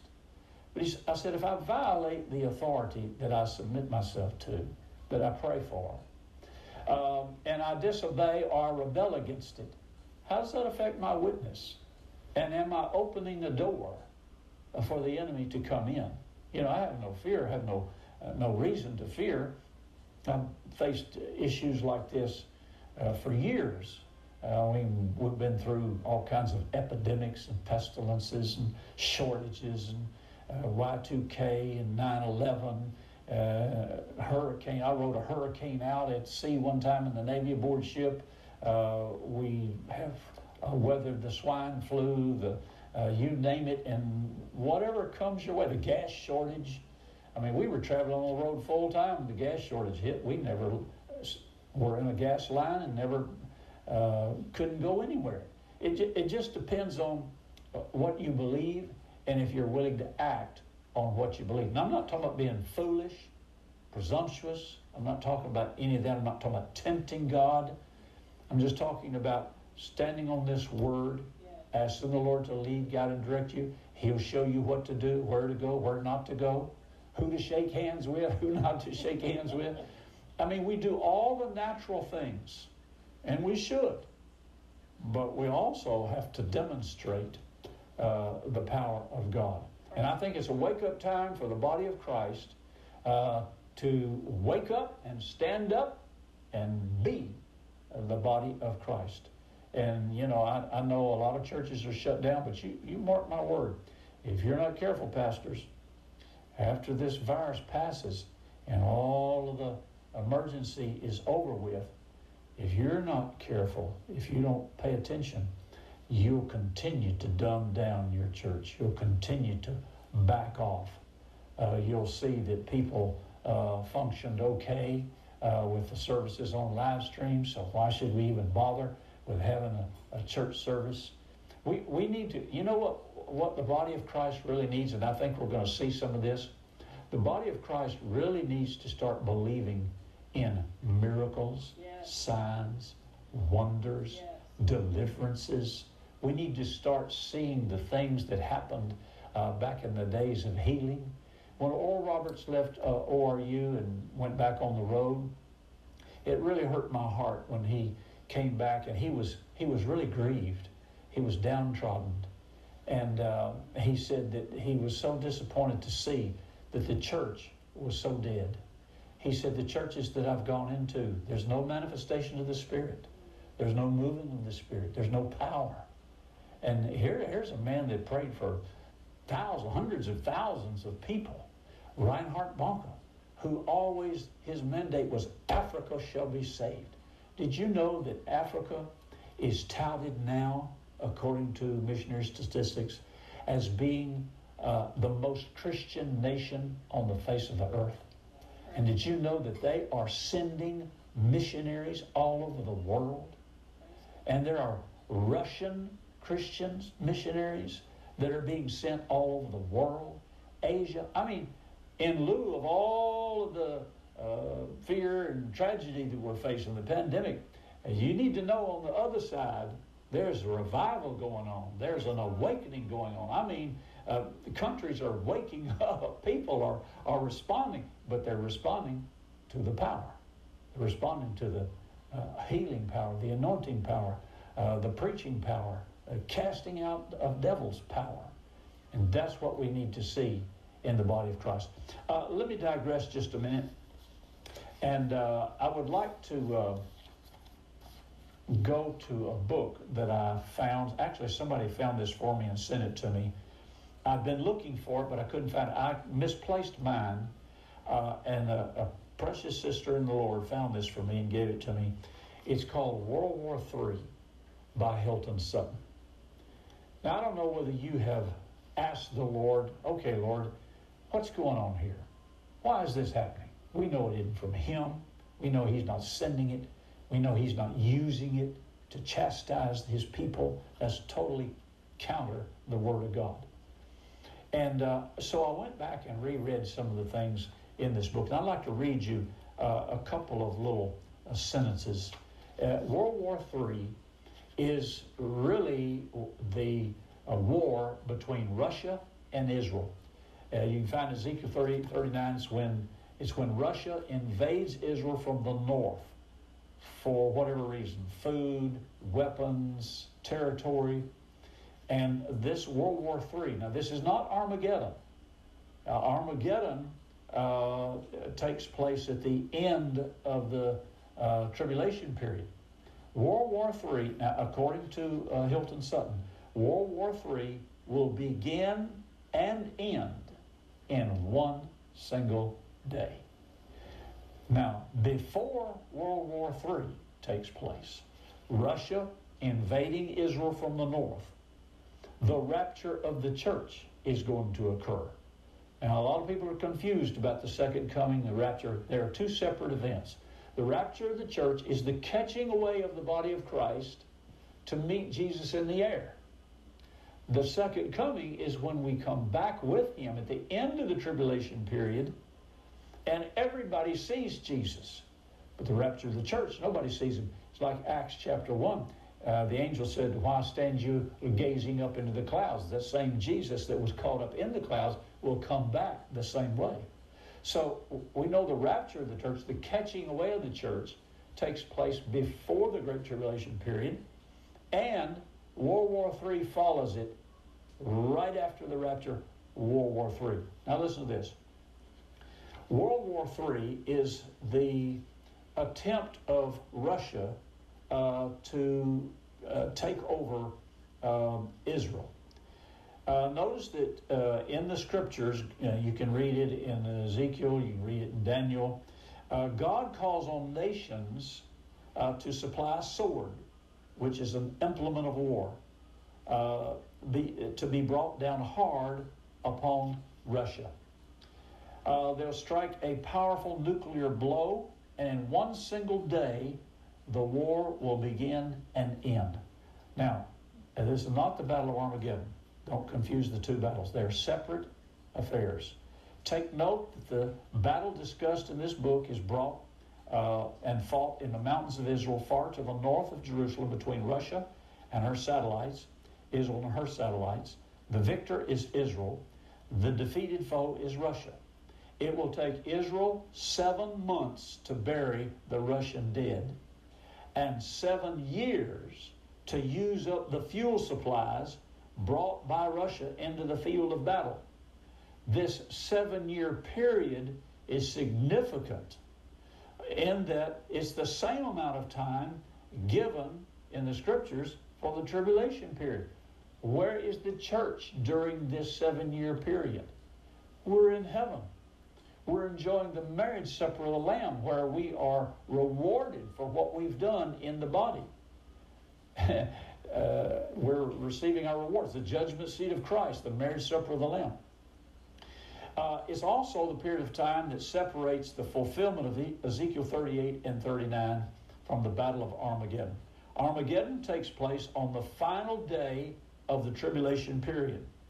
So that you can distinguish between these two battles, he points out that the scripture says the Battle of Armageddon is fought in the plains of Megiddo outside of Jerusalem. The Battle of Armageddon is fought between the Antichrist and its armies and the Lord Jesus Christ and his heavenly host. The difference between the two battles, and I have a reason for reading you this. After Armageddon, Jesus sets up a kingdom here on the earth for 1,000 years. So there are marked differences between these two battles. He calls it God's conquest of Russia. The dead in Christ are raised up, meet the Lord in the air. Then World War III takes place. The prophesied event of World War III is at the beginning of the tribulation, some 7 years before Armageddon. Now, in May of 2018, Jeannie and I were in Jerusalem for the dedication of the U.S. Embassy. We were able to go over to Haifa, to one of Israel's seaports. And I served 2 years in the Navy on 2 different warships at sea, and I was very interested. I didn't know Israel had a Navy, but they do. And they have what are called frigates. They're about 3/4 size of our U.S. American destroyers. I was on a destroyer. I was able to go aboard ship. I was able to talk to the captain. And I said, why does Israel need a Navy? He looked at me and said, because Russia, now listen to this. This was just last year, 2018. He said, because Russia is looking for soft water ports to invade Israel. I mean, this is biblical prophecy coming to real life. And he said, we have to protect our ports. Now, these frigates are armed with much more munitions than we had on our World War II retrofitted destroyers. I mean, these things have got guided missiles on them. I mean, they've got high-tech stuff. And I also learned that Russia had built bases in Syria just north of Israel's border. So Russia is already in the northern part over the border from Israel. We were on the Golan Heights, the Gaza Strip. We saw the Iron Dome that protects the Israelis from the missiles that are shot from Syria. Russia's already got a base in southern Syria, north of Israel's border. Israel's Navy is protecting their soft water ports. They are, as we used to say, locked and loaded, ready for the invasion of Russia to come into the nation of Israel. Now, we're in a little sliver of time, a little window, if you please. Don't let this virus thing totally occupy your every waking minute. Yes. Keep the big picture in mind. Yes. This is just a distraction. You say, but Pastor Caldwell, 300 people have already died. Hey, in other plagues and flu and all the things that have happened around the world over the centuries, thousands, tens of thousands, hundreds of thousands of people have died. 3,000 people died on 9/11 in 1 hour, one shot at the Twin Towers. And don't let Satan blow this up. Do what you can to protect yourself, your family. Don't be stupid. Don't be presumptuous or foolish. But don't fear. And don't let this thing shift your focus on something that is going to pass. Yes. I get real tickled, and I also get blessed. Now, you may not like President Trump. That's your privilege. You can hate if you want to, but it'll hurt you. It'll cost you in the long run. But I get so tickled. And he is bombarded. Can you imagine what that man has to deal with every day? He is bombarded with all kinds of stuff. And every time they take a shot at him, he just sloughs it off and goes on. The other day, there was a reporter that was kind of being a little smart aleck and said, where do you get off calling this a China virus?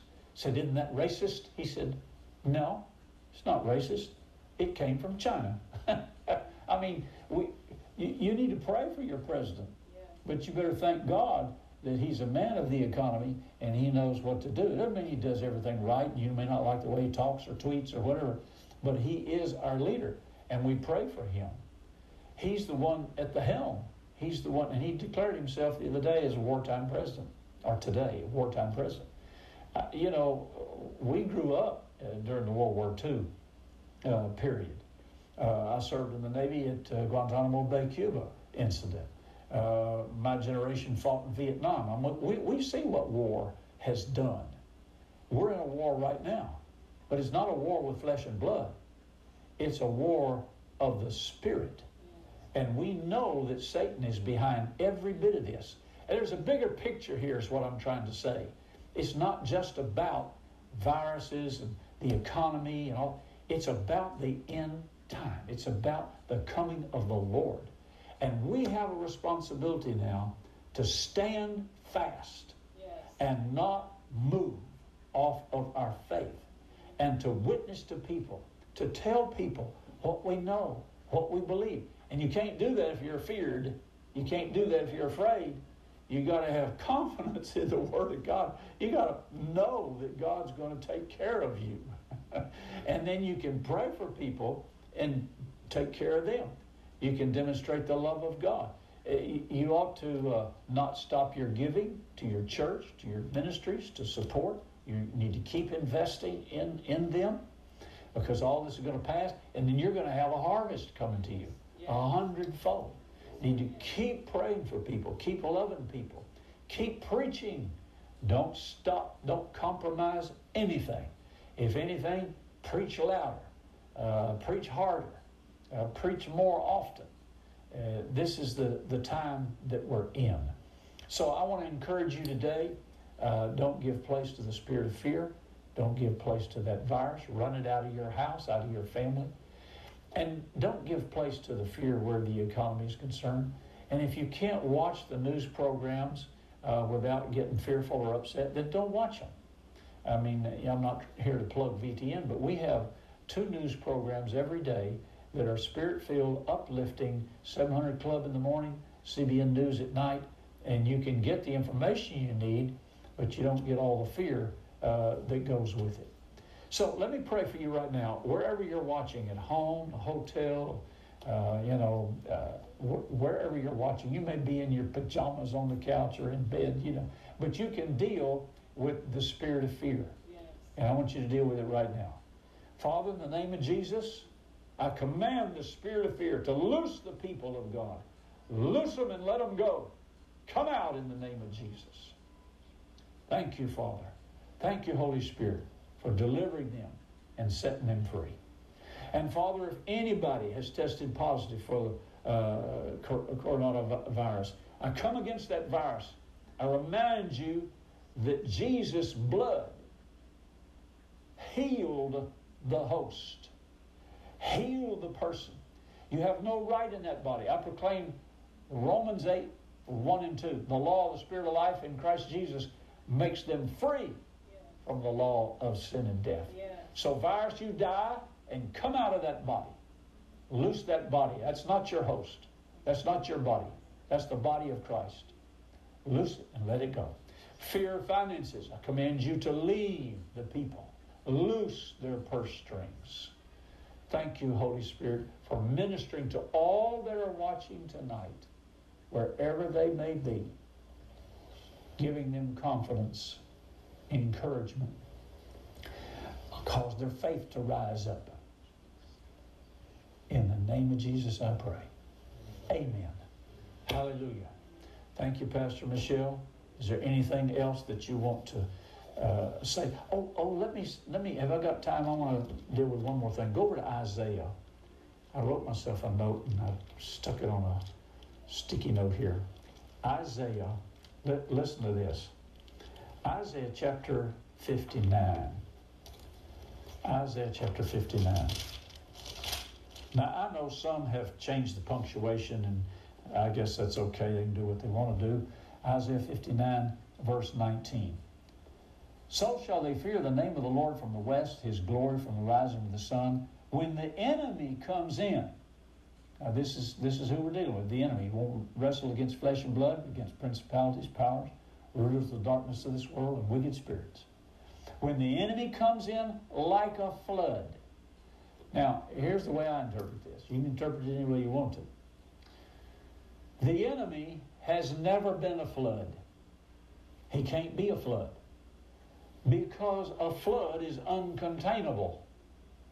You can contain a trickle, a stream, a river, but you cannot contain a flood. The enemy comes in like a flood. There's a companion scripture over in Peter where it says the devil is as a roaring lion. He's not a lion, but he tries to make you think he's a lion. The same way here. The virus comes in like a flood. President Trump, when they were asked, of course a lot of people want to blame him for all of this and not doing enough and blah, blah, blah.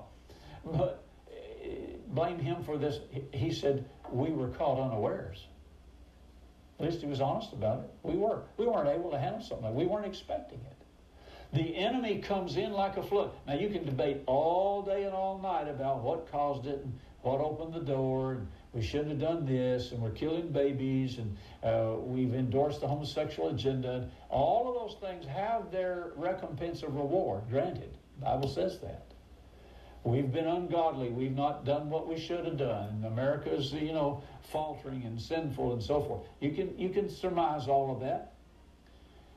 But the Bible says when the enemy comes in like a flood, that's what the virus has done. It's come in like a flood. Yeah. Overwhelming.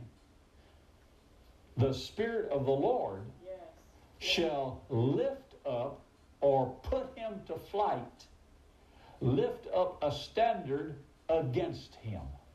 Now, the standard is this word.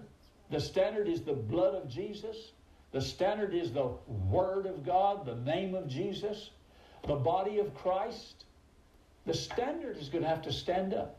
When I was in the Navy, we flew the standard aboard ship. The standard is the American flag. And we flew it on the fantail of the ship. It never came down. We flew it all the time when we were steaming, when we were in port. If you read the book of Revelations, when Jesus comes back riding a white horse, he is a standard bearer. And he is going to be our standard bearer forever. And the blood that he shed is the standard that we set against those demon spirits. Yeah. So when the enemy comes in like a flood, like he has, the Spirit of the Lord will raise up a standard against them. So you need to pray. And you can't depend on ministers, you can't depend on your pastors to do all this for you. You have to do it yourself. You take authority over fear. You take authority over the virus. Honey, I remember when the public school sent our son Ronnie home one day. This is when he was a little boy, 10, 11 years old. Sent him home and said he had mononucleosis. Well, we didn't even know what that was. And they said it was the kissing disease. Well, he wasn't kissing anybody. He's only 11 years old. Mononucleosis. And they told him he had to come home for a week or whatever it was. And I tell you what, something on the inside of me rose up, and I went into his bedroom, and I said, you are not staying home for a week or a day. In the name of Jesus, you are the healed. I laid hands on him, prayed for him, and I told him the next day, I said, you're going to school. And he went to school. And that afternoon, he came home and said, Dad, they retested me and said I didn't have mononucleosis anymore. You need to take charge. Yeah. Take charge of your family, your church, your business, your school, whatever it is. Hallelujah. So when the enemy comes in like a flood, the Spirit of the Lord will raise up a standard. Amen. Amen. Praise God. I'll turn it back over to you. Praise the Lord. Hallelujah. God, grant me the serenity to accept the things I cannot change, the courage to change those things I can, and the wisdom to know the difference. Our speaker is coming from Rolling Hills, New Mexico, speaking at the 51st South Cal Convention in San Diego in 2001. And Joy Annie D, please. Oops. Hi, everybody. My name is Annie Daniels, and I'm an alcoholic. And I'd like to thank the committee for asking me to speak tonight, for the courage, I guess, especially after eating. And it really is an honor and a privilege to participate with others in the common solution we have here. It's really great to see a lot of people from my old home group, Bellflower Big Book Group. We were there 10 or 12 years. It's great to see a lot of old friends. See, now, if I drank, this would be the time. This is exactly the time. Thing is, I wouldn't have this dress on after about 10 minutes, and I wouldn't be standing down here. I'd be up there. So, like my sponsor says, think it through, girl. So, I'd really like to welcome the newcomers. I think it's wonderful that you're here. I think it's a little bit probably scary, too, and overwhelming if this is your first meeting or one of your first meetings, but I just hope you stay while you're here. Hang in there, Tim. When I was new, I clearly remember sitting in the front row of the meeting, whatever meeting it was at my home group, wherever that was. I was in a fog for a long time. But I remember clearly sitting there, and I knew I had 20 or 30 stitches through my scalp and 2 black eyes. I had a weird taste in my mouth for months, and I didn't smell that great. I had on my last pair of jeans, which really belonged to my brother, who was 11 years younger. I had no idea where most of my clothes were. And I was bruised and battered, but I was the happiest I had been in a long, long time. Because for some reason, unbeknownst to me, well, through a series of events that I'll soon tell you about, I had somehow become willing to do whatever it took. And my battle cry had always been, number 1, my case is different, and number 2, but you don't understand. You know, I was so terminally unique, and that was the story of my life. And I went from there to sitting in the front row of that meeting, and I was just so grateful to be sober. And I'm still grateful today, and I hope I never forget what that was like. I got to tell you, I was never right. I come from a really nice family, a good alcoholic family, normal, nice people. My father is a professor, retired, and he is brilliant. And my mother's quite educated too. We're all college graduates. Go figure that one. I'm a good cheater, but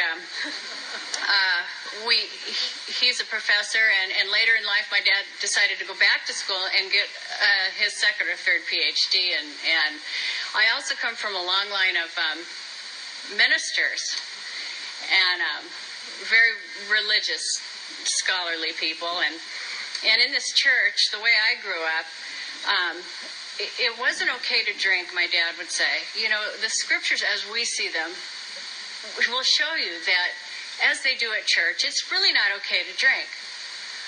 But I have this keen intellectual understanding of it, and I think really it's okay in my case as long as we don't tell anybody.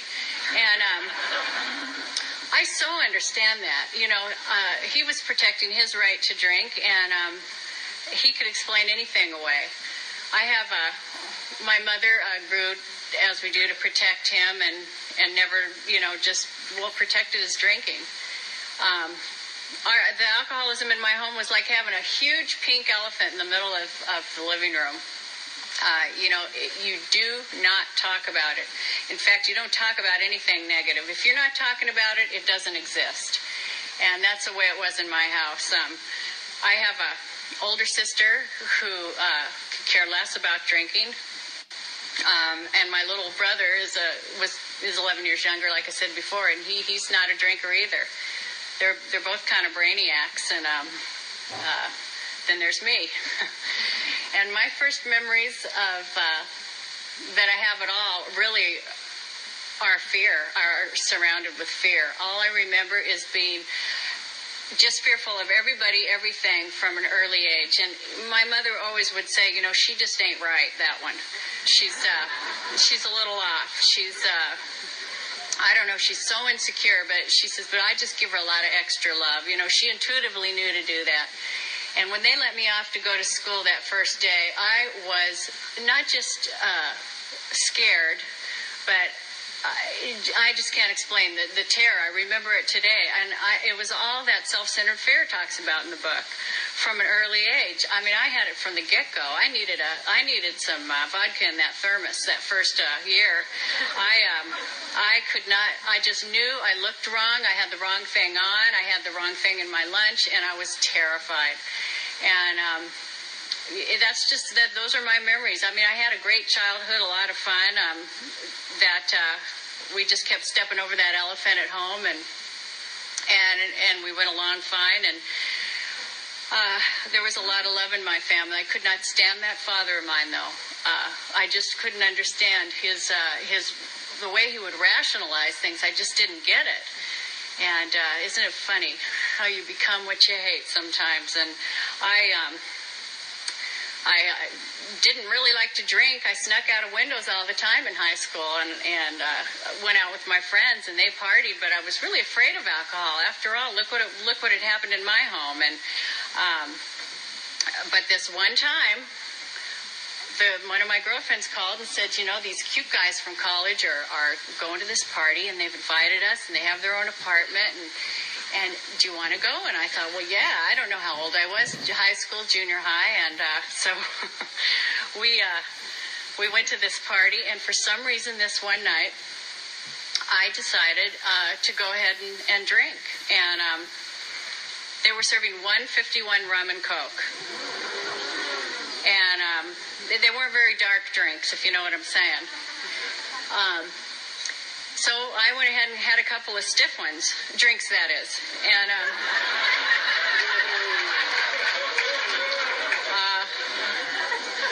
I immediately felt at ease.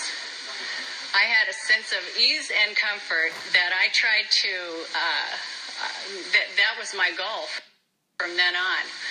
I absolutely thought things were wonderful. My black and white world turned to Technicolor. The fear melted off of me, and I had the illusion that everything was okay, and I didn't care if it wasn't. It just took away all that alcoholism. It took away it was my cure. Alcohol had started to do then what AA does for me today. I stuck it. I just continued to drink at every chance I could, like we do, and had a great time and went out partying, and nothing really happened till high school. And then when I was in high school, I was at a girlfriend's house, and we were drinking out of her dad's bar. And on the way home, in a blackout, I totaled the car, my parents' car, and my dad was unavailable when the police called. But my mother came, and what this did to the family was they were mortified, absolutely mortified, because what would everybody think? What are the people at church going to think? What are our friends going to think? It was, it was a devastation for the family. I had really, done the wrong thing. But years went by. I went to college, and And I was sort of glad to get out of the house, and I went to this religious-based university. After all, I had to do what I had to please my parents, and my dad taught there, and I got free tuition, and that always helped. And I joined the Christian sororities and did that, and then as soon as those meetings were over, I went right to the dorm room and did a head dive into the closet, and I got my bottle and went out with those friends. And so I started drinking, and already the drinking was becoming a lot of work back then. I drank whenever I had a chance. I don't know how I studied and drank, and then I had a couple of jobs in college, and the drinking picked up. And one of these jobs I had was at a restaurant on Coast Highway. It was a real fancy restaurant, and I was a cocktail waitress. Of course, I told my parents I'm a hostess, and it was kind of dim lights in this restaurant, and we had to wear, a skirt and heels, and I was a nervous wreck like always. And one night the bartender said, "Hey, Annie, why don't you let me slip you a couple of drinks here?" And I thought, oh, okay. So a couple of drinks, and it was like, oh, look at this place. It's beautiful. And look at these customers. They're fantastic. I love this job. It changed everything. And unfortunately for me, once I did something drinking, I was afraid to ever do it sober again. It was just my deal. And I would go in that walk-in refrigerator. We carried a tray, and we had a cup and with our own garnishes, and we had to replenish those. And I'd go in that walk-in refrigerator, I don't know how many times. I'd say, "God, you sure use a lot of cherries and limes?" "Oh, yeah, I'm all out." And I'd go in there, and it was lined with wine, and I'd hold the door closed with my foot, and I'd be in there, down in all the wine, and that walk-in refrigerator would come out, and life was wonderful. I thought this was the greatest job ever. I loved my people, and I had a job during the day in a little children's clothing store, and in this children's clothing store, it was a small store in Brentwood. It was owned by a little Jewish family. They took me in like family. They gave me the keys. I'd worked there in high school, and I was still working there a little bit in college, and boy, I was busy. And they really trusted me. Sooner or later, they just let me open the store, and then I found out, little drinking there was kind of fun too. Or actually, it made everything more pleasant. And then I started discovering the cure for the hangover was a little alcohol. And I would hide a bottle in the back of the toilet. And then I discovered what a big shot I could be if I could steal some of those clothes and sell them at school. And steal, and it just things started spiraling. I just started for no real reason stealing and drinking, and I still had that job though, and the drinking just started to get worse. I'd lived my first 2 years in college in the dormitories. In the second 2 years, we lived in a house on Coast Highway with 4 girls. And by now, I'm hiding a bottle in the back of my trunk of my car, and under the bed, and in the closet. And I discovered, like I said, the cure for the hangover was a little booze in the morning, and then as soon as classes were over, and I started getting into some trouble and the blackouts, and about somewhere in my senior year of college, some of my friends came to me, and these were good friends. They're still friends today, and they really cared about me. And they said, "Annie, we think you have a problem with alcohol." And I was devastated, because you don't understand. If you had the family I have, and how dare they say it out loud? This is something you don't talk about. I was just mortified. I was like, if you had the father I have, and if you live the life I have, and I think my emotions are more deep and sensitive than the normal person. Blah, blah, blah. I know what they're thinking. Get off the cross. We need the wood. But my case is different. Not once did it occur to me that maybe I should cut back on the drinking. It was, I got to hide this drinking. I've got to be more careful. And I drifted away a little from them. And I thought, I don't know about any of you guys, but I thought I'd never sleep again in my life without drinking. I don't think I went to sleep. I think I passed out. And I thought, well, some of my buddies smoke that dope. And they say that helps them sleep. Well, so I bought some of that and smoked a joint, and I just could not wait for that to wear off so I could have that drink. It just did not work. I was not into it. I needed my drink, my alcohol.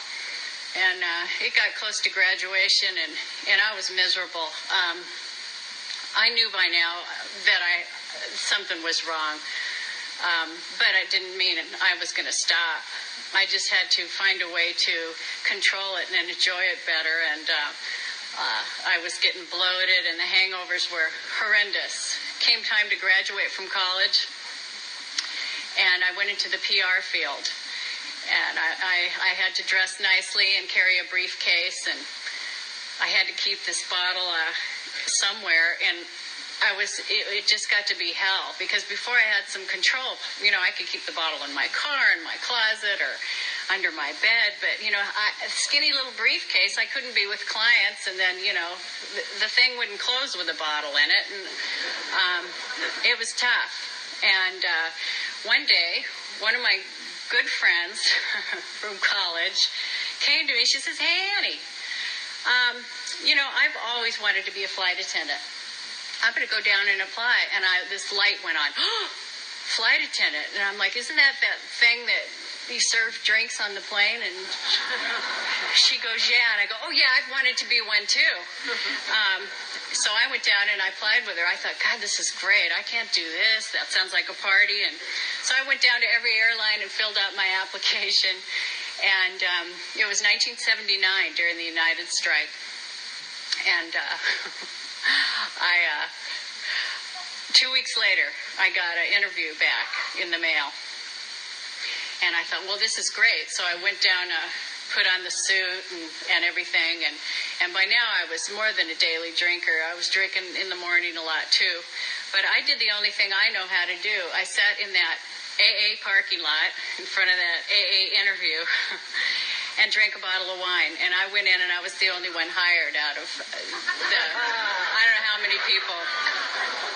Alcohol worked for me, and it worked good. And I was, I thought I was pretty sharp. And then they said, "Hey, Annie, what we're going to do now is we really need people. We'll do a quick second interview, and then we'll send you down to the Charm Farm in Dallas." And I thought, oh, great, and they said, "Bring whatever you do.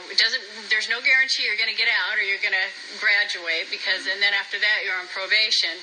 But pack all your stuff, because we're going to send you directly to your new base." And I'm like a surfer chick from California, or had been before I would have drowned. And I packed all my stuff, and I did what I thought was normal. I took a few bottles of booze and hid it between the clothes and went down there and, did all the deal. The booze was gone in like 3 days. And that was probably the last period of time where I spent any time at all sober. And I was miserable. Sooner or later, though, by the 5th or 6th week in training, I found a bar right off campus, as we do, and somehow I made it through that training and that Charm Farm, and they said, "Okay, Annie, here we go. We're going to send you to Chicago." And I thought, oh, it's really cold there, and there's a lot of Irish people, and they love to drink. You have to drink a lot to stay warm. That's the ticket, and off I went, and I loved it. Here I am in a new atmosphere, a new environment with people that didn't know my history. They knew nothing about my little drinky-poo problem, and I was just a good girl that wanted to party, and so we partied. We drank and drank and drank, and, as people will tell you, things were a little different in the airline industry then, and today we have random drug testing and alcohol testing, and we don't have anything like that. Then we didn't even go through security, and it was nothing for my beeper to go off in a bar in downtown Chicago, and I'm drinking coffee on the plane and trying to sober up, and we were a mess. I mean, I just drank and drank and drank, and somewhere in the first few months, a supervisor came on board, and it was in the morning, and by now I'm kind of sick. I've been sick for a while. I was shaky without the alcohol, and I was just drinking like I was going to the electric chair in a half hour all the time. And supervisor came on, and she says, you're on probation. I'm your supervisor, and what I'm going to do, it was like 6 a.m. She says, I'm going to do a little check ride. It's this thing where they watch every phase of your flight. And I said, okay, great. And I was shaky, and I was sick, and I was nervous. And I thought, there's no way I can push a cart or serve a drink this morning. There's just no way. I was always terrified without something. So I took the risk, and I went in, and I took a couple miniatures into the lavatory and shot down a couple bottles of vodka, and I went out, and I was fine.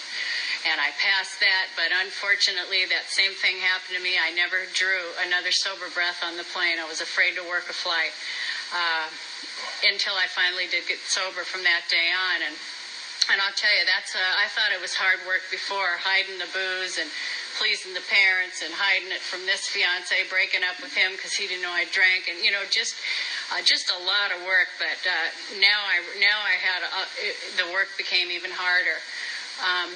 I got where I carried this flask that held a little over a quart. It was plastic, and I took it on the trip every day, and I started worrying if I drank too much, it got down too far, and oh my God, I'm not going to have enough for tonight. And then what about in the morning? Because I had to drink in the morning. I couldn't even get mascara on. I was just, and so I'd go into that lavatory. The other girls would go into the lavatory and say, I'm going to go freshen up my lipstick, and they'd take a little tube in, and I'd go to the lavatory with my whole tote bag. I'll be right back. I got to freshen up. And I'd come out, and there'd be this big sweat beads on, and the glassy eyes. I feel better. Do I look pretty? And,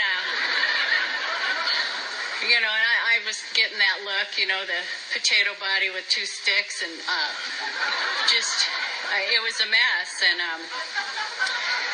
I would be on the layovers, and I'd look in the mirror, and I'd say, you're nothing but an alcoholic, and I'd spit at myself in the mirror, and then I'd take another drink, and it was just a constant thing. And I used to write long letters when I was drunk, of course. Well, when wasn't I? And dear God, why do I drink this way? What's the matter with me? And the God I'd grown up with I was so scared of, because as I understood it, I was a failure. I was going to hell, whatever that was, and I'd never meet up to the standards. But somehow I still believed there was a God, and I'd write these letters. I never once would write, help me stop drinking. It was, why do I drink this way? And eventually, I was starting to, wear my welcome out in Chicago. So I decided it was time to transfer back to Los Angeles, where everybody's senior, like I am now. And I was based there. I was very junior. And the drinking continued. But one more time, it was new people. And it was hell. It was a chase, and I had some crazy behavior. But, I did still have a lot of fun sometimes. And it wouldn't be right if I didn't share with you some of the crazy stuff that went on. I remember this when I first got to Los Angeles. Of course, I hooked up with the drinkers. And this one party, there was about 8 of us, because it was a DC-10. And we did this all night. We started in L.A., went to somewhere like Oklahoma City, and then on to Ann Arbor, Michigan. We landed in Detroit and drove to Ann Arbor for like a 36-hour layover. Well, we started drinking, from the get-go, and some of them had drugs, and The normal ones would wait till we got there. I don't know how, but after doing this trip for like a month or so, it was really exhausting. You sleep deprived, but the crew members, we all knew each other, and they said, we're going to this college town. What we ought to do is all bring our roller skates, and we can roller skate around the campus. And I said, well, that sounds exhausting, is what I thought, but I said, well, that sounds great, but I don't have roller skates. I never did. I do have a unicycle from when I was a kid. When I was a kid, I rode it, and they said, oh, my God, bring it. And I said, there is no way. And they said those 3 words that always did it for me, we dare you. So honest to God, the next trip, here we are. The girls carrying their roller skates, some in their suitcase. I'm rolling the suitcase and rolling the unicycle in front of me onto the DC-10. So I thought, well, okay. So I put it in the back of the DC-10 and rolled it into a little closet there.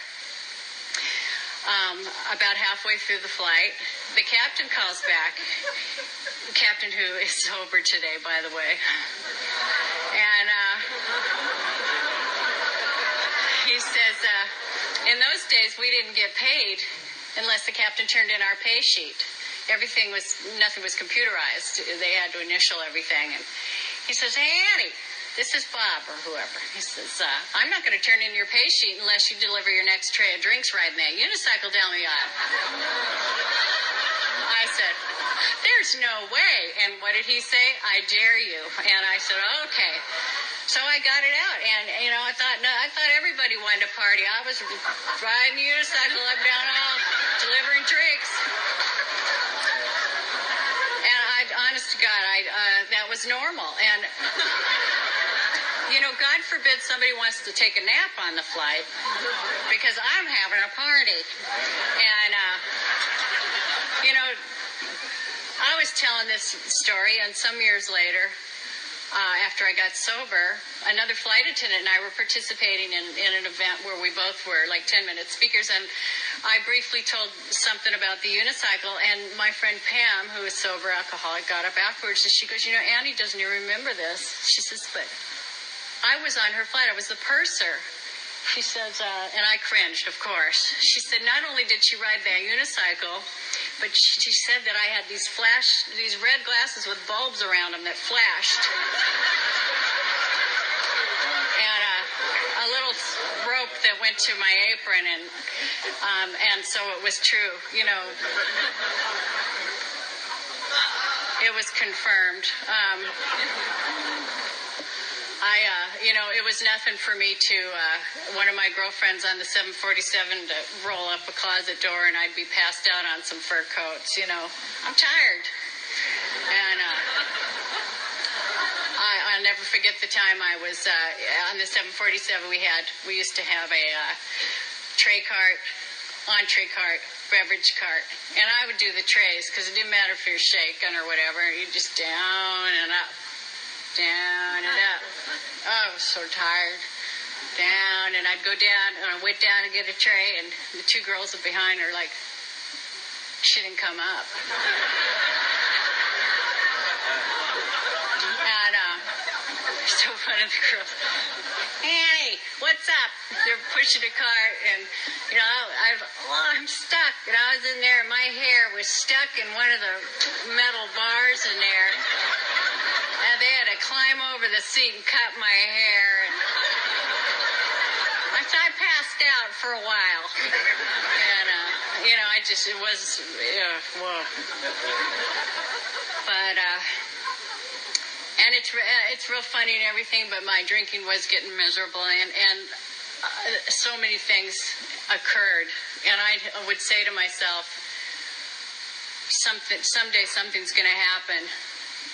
You're going to get caught. You're going to lose your job. But until that day, I have to drink, and it's worth it. And I would just keep drinking. And I was so afraid that I would get caught and I would get fired. And by now, my little self-esteem was tied up, and at least I have this job. At least I'm a flight attendant. That meant something to me. I'm something. I'm somebody if I have that job. And yes, that day did come, and an intervention was done on me by several sober flight attendants who were members of Alcoholics Anonymous. And they had called my parents, and through a series of events and everything, I'd become pretty sick.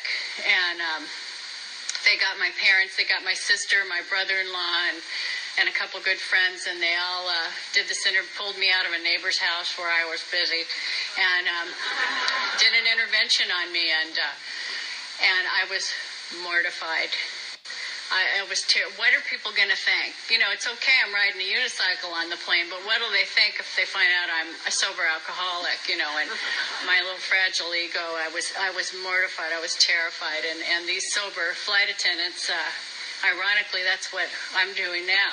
I'm trying to give it back, but and I understand when they're mortified, but they explained to me that my life would only get better. And I'll never forget them saying that. Of course, I didn't believe it at the time, and that I would not lose my job. If I got involved in the program, became a sober member of Alcoholics Anonymous, I could have anything I wanted, and I may not even want that job. And so anyway, I went into this program that was run by several, all the people that worked there were sober members of AA and Al-Anon, and boy, did I shake it out. I was a real sick puppy, and I'll tell you, I got out of there, and I shed 30 or 40 pounds in bloat, and I thought it was fabulous, this sobriety, because I thought, God, I have this physical freedom. I don't have to constantly worry about the drink. I can do things, and I, those meetings they want me to go to, if you just go a little late and leave a little early, you're still doing what you're supposed to do, and besides that, there's only one problem. I didn't think I could really push a car to serve a drink with nothing. I'm a sober alcoholic, so I don't drink. But I went to the local drug dealer and never did drugs. Got some street Quaaludes, about 100 of them, just to they're Valium, because I'm nervous. And I was going to sell most of them. I think I sold 2 tablets, and this sobriety was fabulous. I was relaxed all the time. I was looking good, and if you saw me at a party, I don't drink, and I don't know about you, but when I was drinking, I did a little of that cocaine because I could drink and drink and drink, and drinking is my thing. And I'd start to fade or pass out, do a little of that, and I was back. Now, here I am sober. I'm sober, don't you know? And I'm trying to do a little cocaine and enjoy it. And I don't understand why it's not enjoyable like it was before. My jaw was killing me. I just feel great about it. I don't know what's the matter with you. Jesus Christ. I love sobriety. And then pretty soon I thought, I really feel like I'm coming down with a cold, or maybe in the next year or so. So I better drink 7 or 8 bottles of NyQuil. And I tell you, I got the worst rash.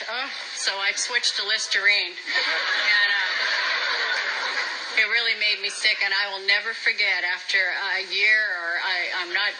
All the dates and times are vague to me. Going into that liquor store and remember the space I parked in. I remember what the guy looked like that sold it to me, and I bought that half pint of vodka, and I sat in the car and drank it, and it was like magic, because I'm an alcoholic, chronic, like there's any other kind, and I have no solution. I'm dry, and life is too scary.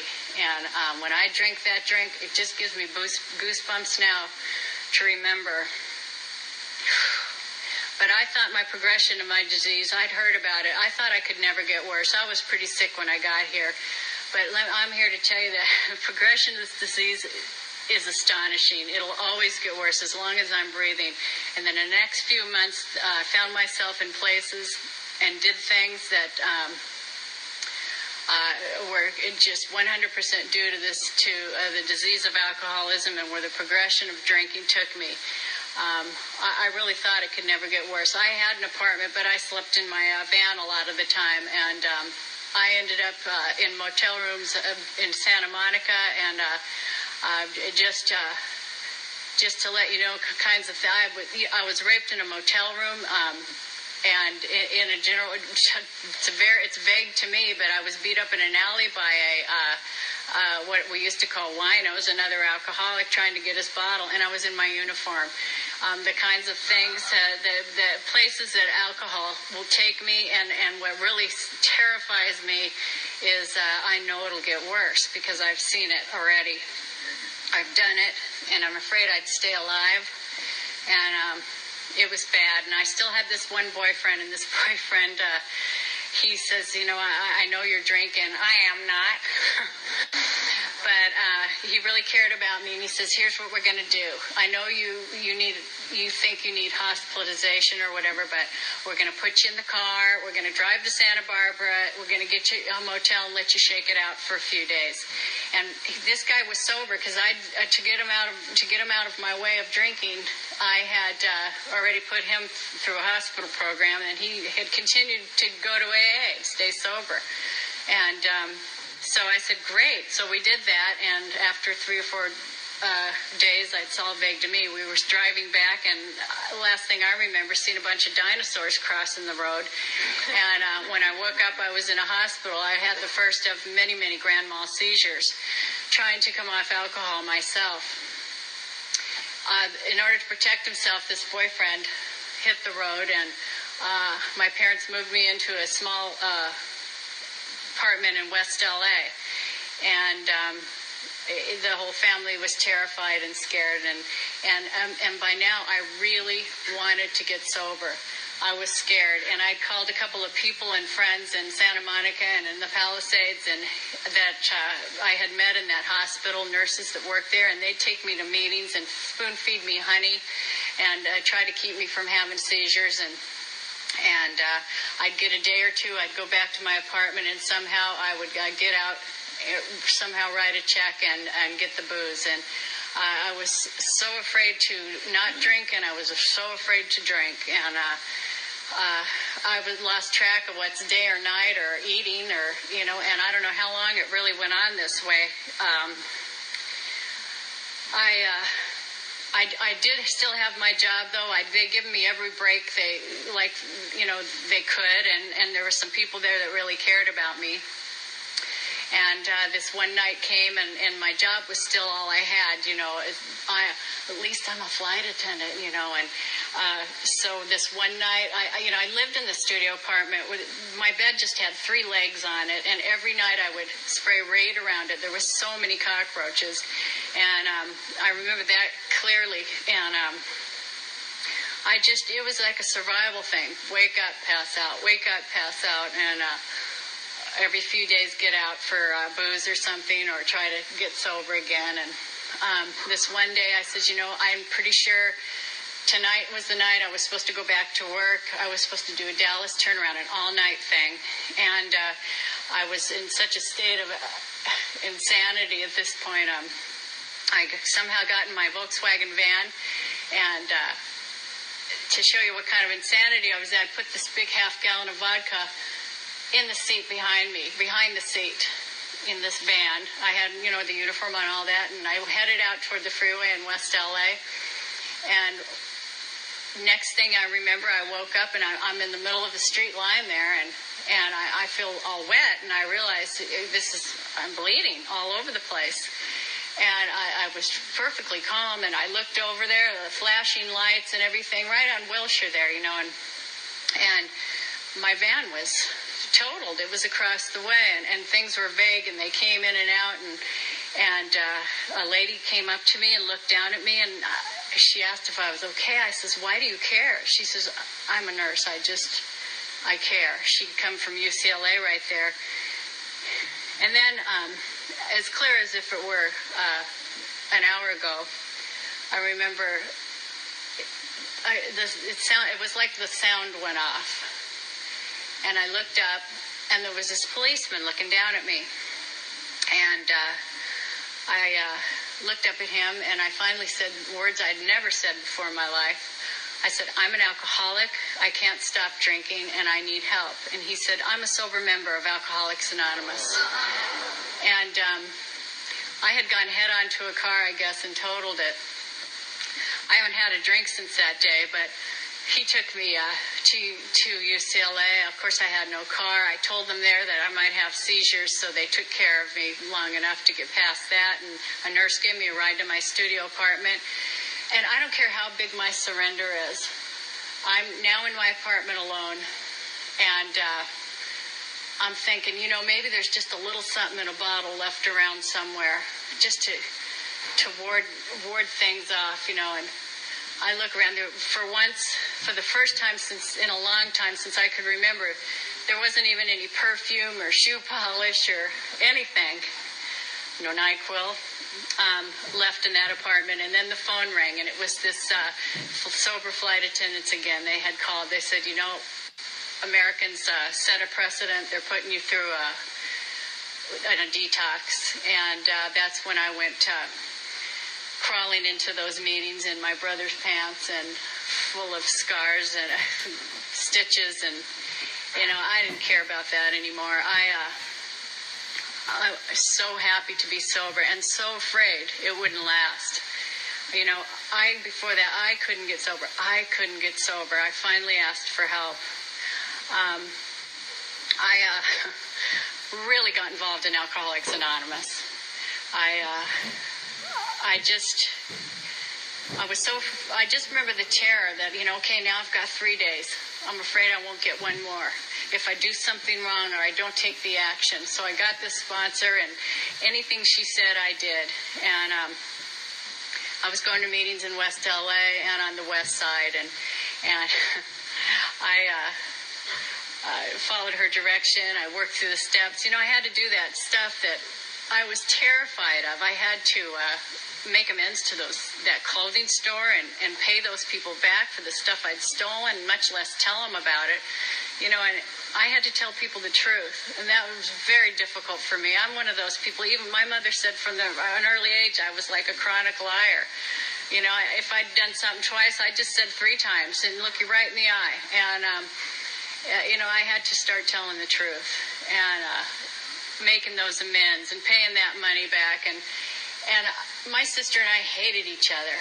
And I called her and made amends, and I'd stolen some of her furniture and had to pay her back for that. But I went out to see her, and she lived in New Mexico. And she showed me the area, and I fell in love with it. And eventually we moved there just 3 years ago. But it's important for me to tell you that as much of a surrender as I had, as willing as I was, it took me 4 years into sobriety to admit that somewhere in the first couple months I'd done a couple lines of cocaine. And I held on to that secret. When I did my inventory, that was the part where she said, "Any secrets?" And I put it all down. But I was going to somehow not slip that out. After all, it was just somewhere in the first couple months. And after about 4 years, I knew I was going to get drunk if I didn't let that go. See, I got a big ego, and I know every one of you in this room is concentrating on the exact date of my sobriety, which is, by the way, November 28th, 1983. My original date was September 28th, so we moved it. That was devastating. It was important for me to do that. I had to be clear of that. I just started experiencing a new freedom. Roger and I started running marathons. First of all, I met Roger in the first 6 months.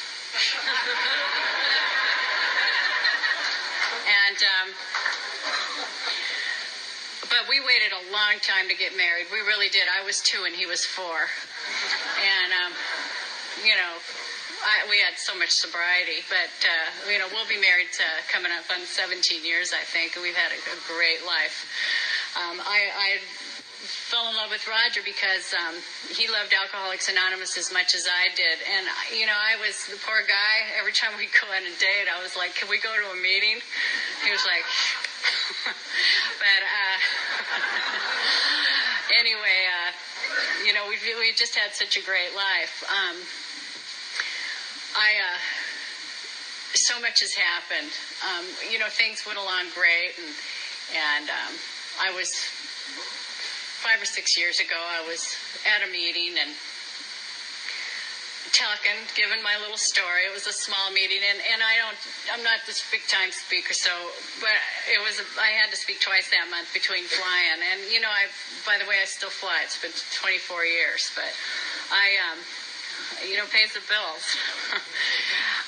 But I got to the part about, it was a beginner's meeting in Hermosa Beach. And I got to the part, a couple of girlfriends were sitting in the front row. I got to the part about the policeman, and there were some people chit-chatting back there.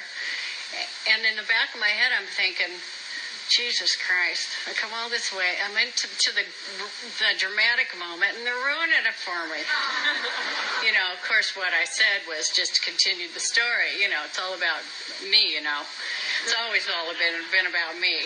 And after the meeting, the line formed, they came up to thank me, and I looked up, and there's this face with tears coming down. And this guy says, "Hi, my name's John. I'm your policeman." And he had been looking for me, too, for the last, since I got sober. It's, like I said, I've always exaggerated and lied.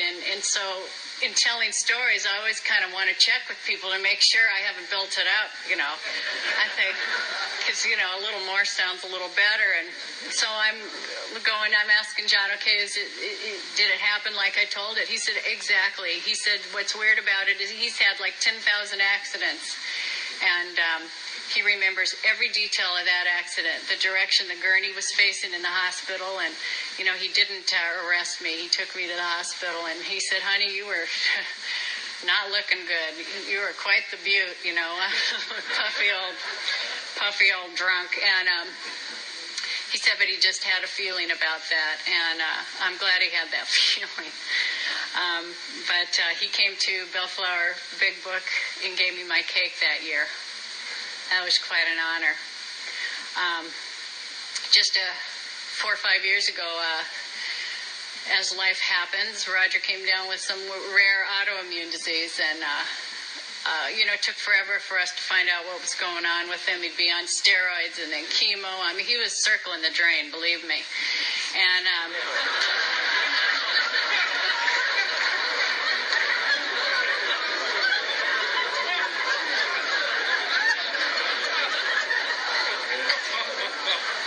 then he'd get a little better, then down the drain again. But this program, it's been so unbelievable in life. This is my family. This is where I get my love. This is where I get my support. Everybody showed up. People were there for us day and night. I had one girl that I sponsored come to the hospital with me one day when I'd called 911, and I says, what are you doing here? You got to work. She goes, no, I called in sick. And I says, I don't need anybody here with me. She says, yes, you do. And the next day she says, and tomorrow Kim's coming. She called in sick. And, just things like that in the meetings people brought to the house. And unbelievable. My sponsor was a wonderful lady, and she gave a lot of support always. And she taught me about being of service. That was the biggest deal for me in sobriety was conquering my fear. I remember when I was new, and it was time for me to go back to work. I was out of the hospital. I'd been to a lot of meetings. It'd been only about a month, but she said, you get your work. And I said, okay. And I said, but you don't understand. When I get there and I go to push that cart and serve those drinks, I start shaking. I get so nervous. And this isn't sobriety. I'm scared to death to talk to anybody. I couldn't even drive anymore, for God's sake, sober. I says, my neck gets red. What do I do? And she says, do it anyway. Who cares? What's the worst that can happen? And that was like, oh. It's the simple things around here that have taught me the most. I said, but you don't get it. I'm like almost going to pass out. She says, so you pass out. And, she just always said to me, God's the answer. Now, what was that question? And I'd start blah, blah, blah, blah, blah, but you don't understand. God's the answer. Now, what's the question? And I don't know how many days I spent in the lavatory on my knees, those pantyhose I went through. She just told me to say the third step prayer. And I've one step at a time, one thing at a time, I learned to do things sober that I'd never done sober. That's a big deal for a drunk like me. Roger was in the hospital, and I called my sponsor died when he was in the hospital. And I remember, thinking, oh my God, what am I going to do? And somebody else came into my life. She lives in Indiana, but Norma's been wonderful, loving support, unbelievable. So we moved to New Mexico. You know, he was still sick, but he was doing better, and we moved because that was our dream. That was the deal. It was beautiful. My sponsor once told me, when you see a place, when you go to a place where you feel and see God, go there often. So I moved there. And, I'm a dinosaur flying out of LA still, and I have the perfect life. We're members of Alcoholics Anonymous in New Mexico, and I'll tell you briefly that I wouldn't be honest if I didn't tell you how 911 has been a big deal in my life, or affected my life. Those flights to Boston, Flight 77 and 11, I've done over and over the years. And those people in those planes were friends of mine, and a lot of them. I just know that this program, it's so important for me to tell you that because of this program, I've been able to be of service. It was about 5 days after that happened, and I had been flying with a sober member of AA, and a flight attendant friend of mine, and I called her. I says, most of our friends weren't able to fly. They weren't able to go to work, and I says, what are you going to do? And she says, what are you going to do? And I says, I need to go be of service. And she said, so do I. So we went to work. AA has given me my answer. We got on that plane, and sure enough, there was people on there that had lost family members, and people who had been digging in the rubble, and there's been people ever since. And it's this program. My sponsor always told me, what you learn at your meetings, how to be of service, how to participate, how to work the steps. You need to learn to take it out there. So I've tried to do that. I just got back a few months ago, or last December, from Cuba. I was honored to do a humanitarian mission over there with Patch Adams. As long as I'm being of service, I seem comfortable. Even this job, some may say I'm a Coke machine, but it's the very thing that makes me comfortable in my own skin. For a while, I'm not thinking about me. I'm thinking about you. My one sponsor always said to me, Sam, who passed away, she would always say, she knew I had a new concept of God. After the accident with the van and the policeman, for some reason I had a whole new concept of God, and I was fortunate enough never have to struggle with it. But she used to say this corny little thing like, God's got a picture of you in his wallet.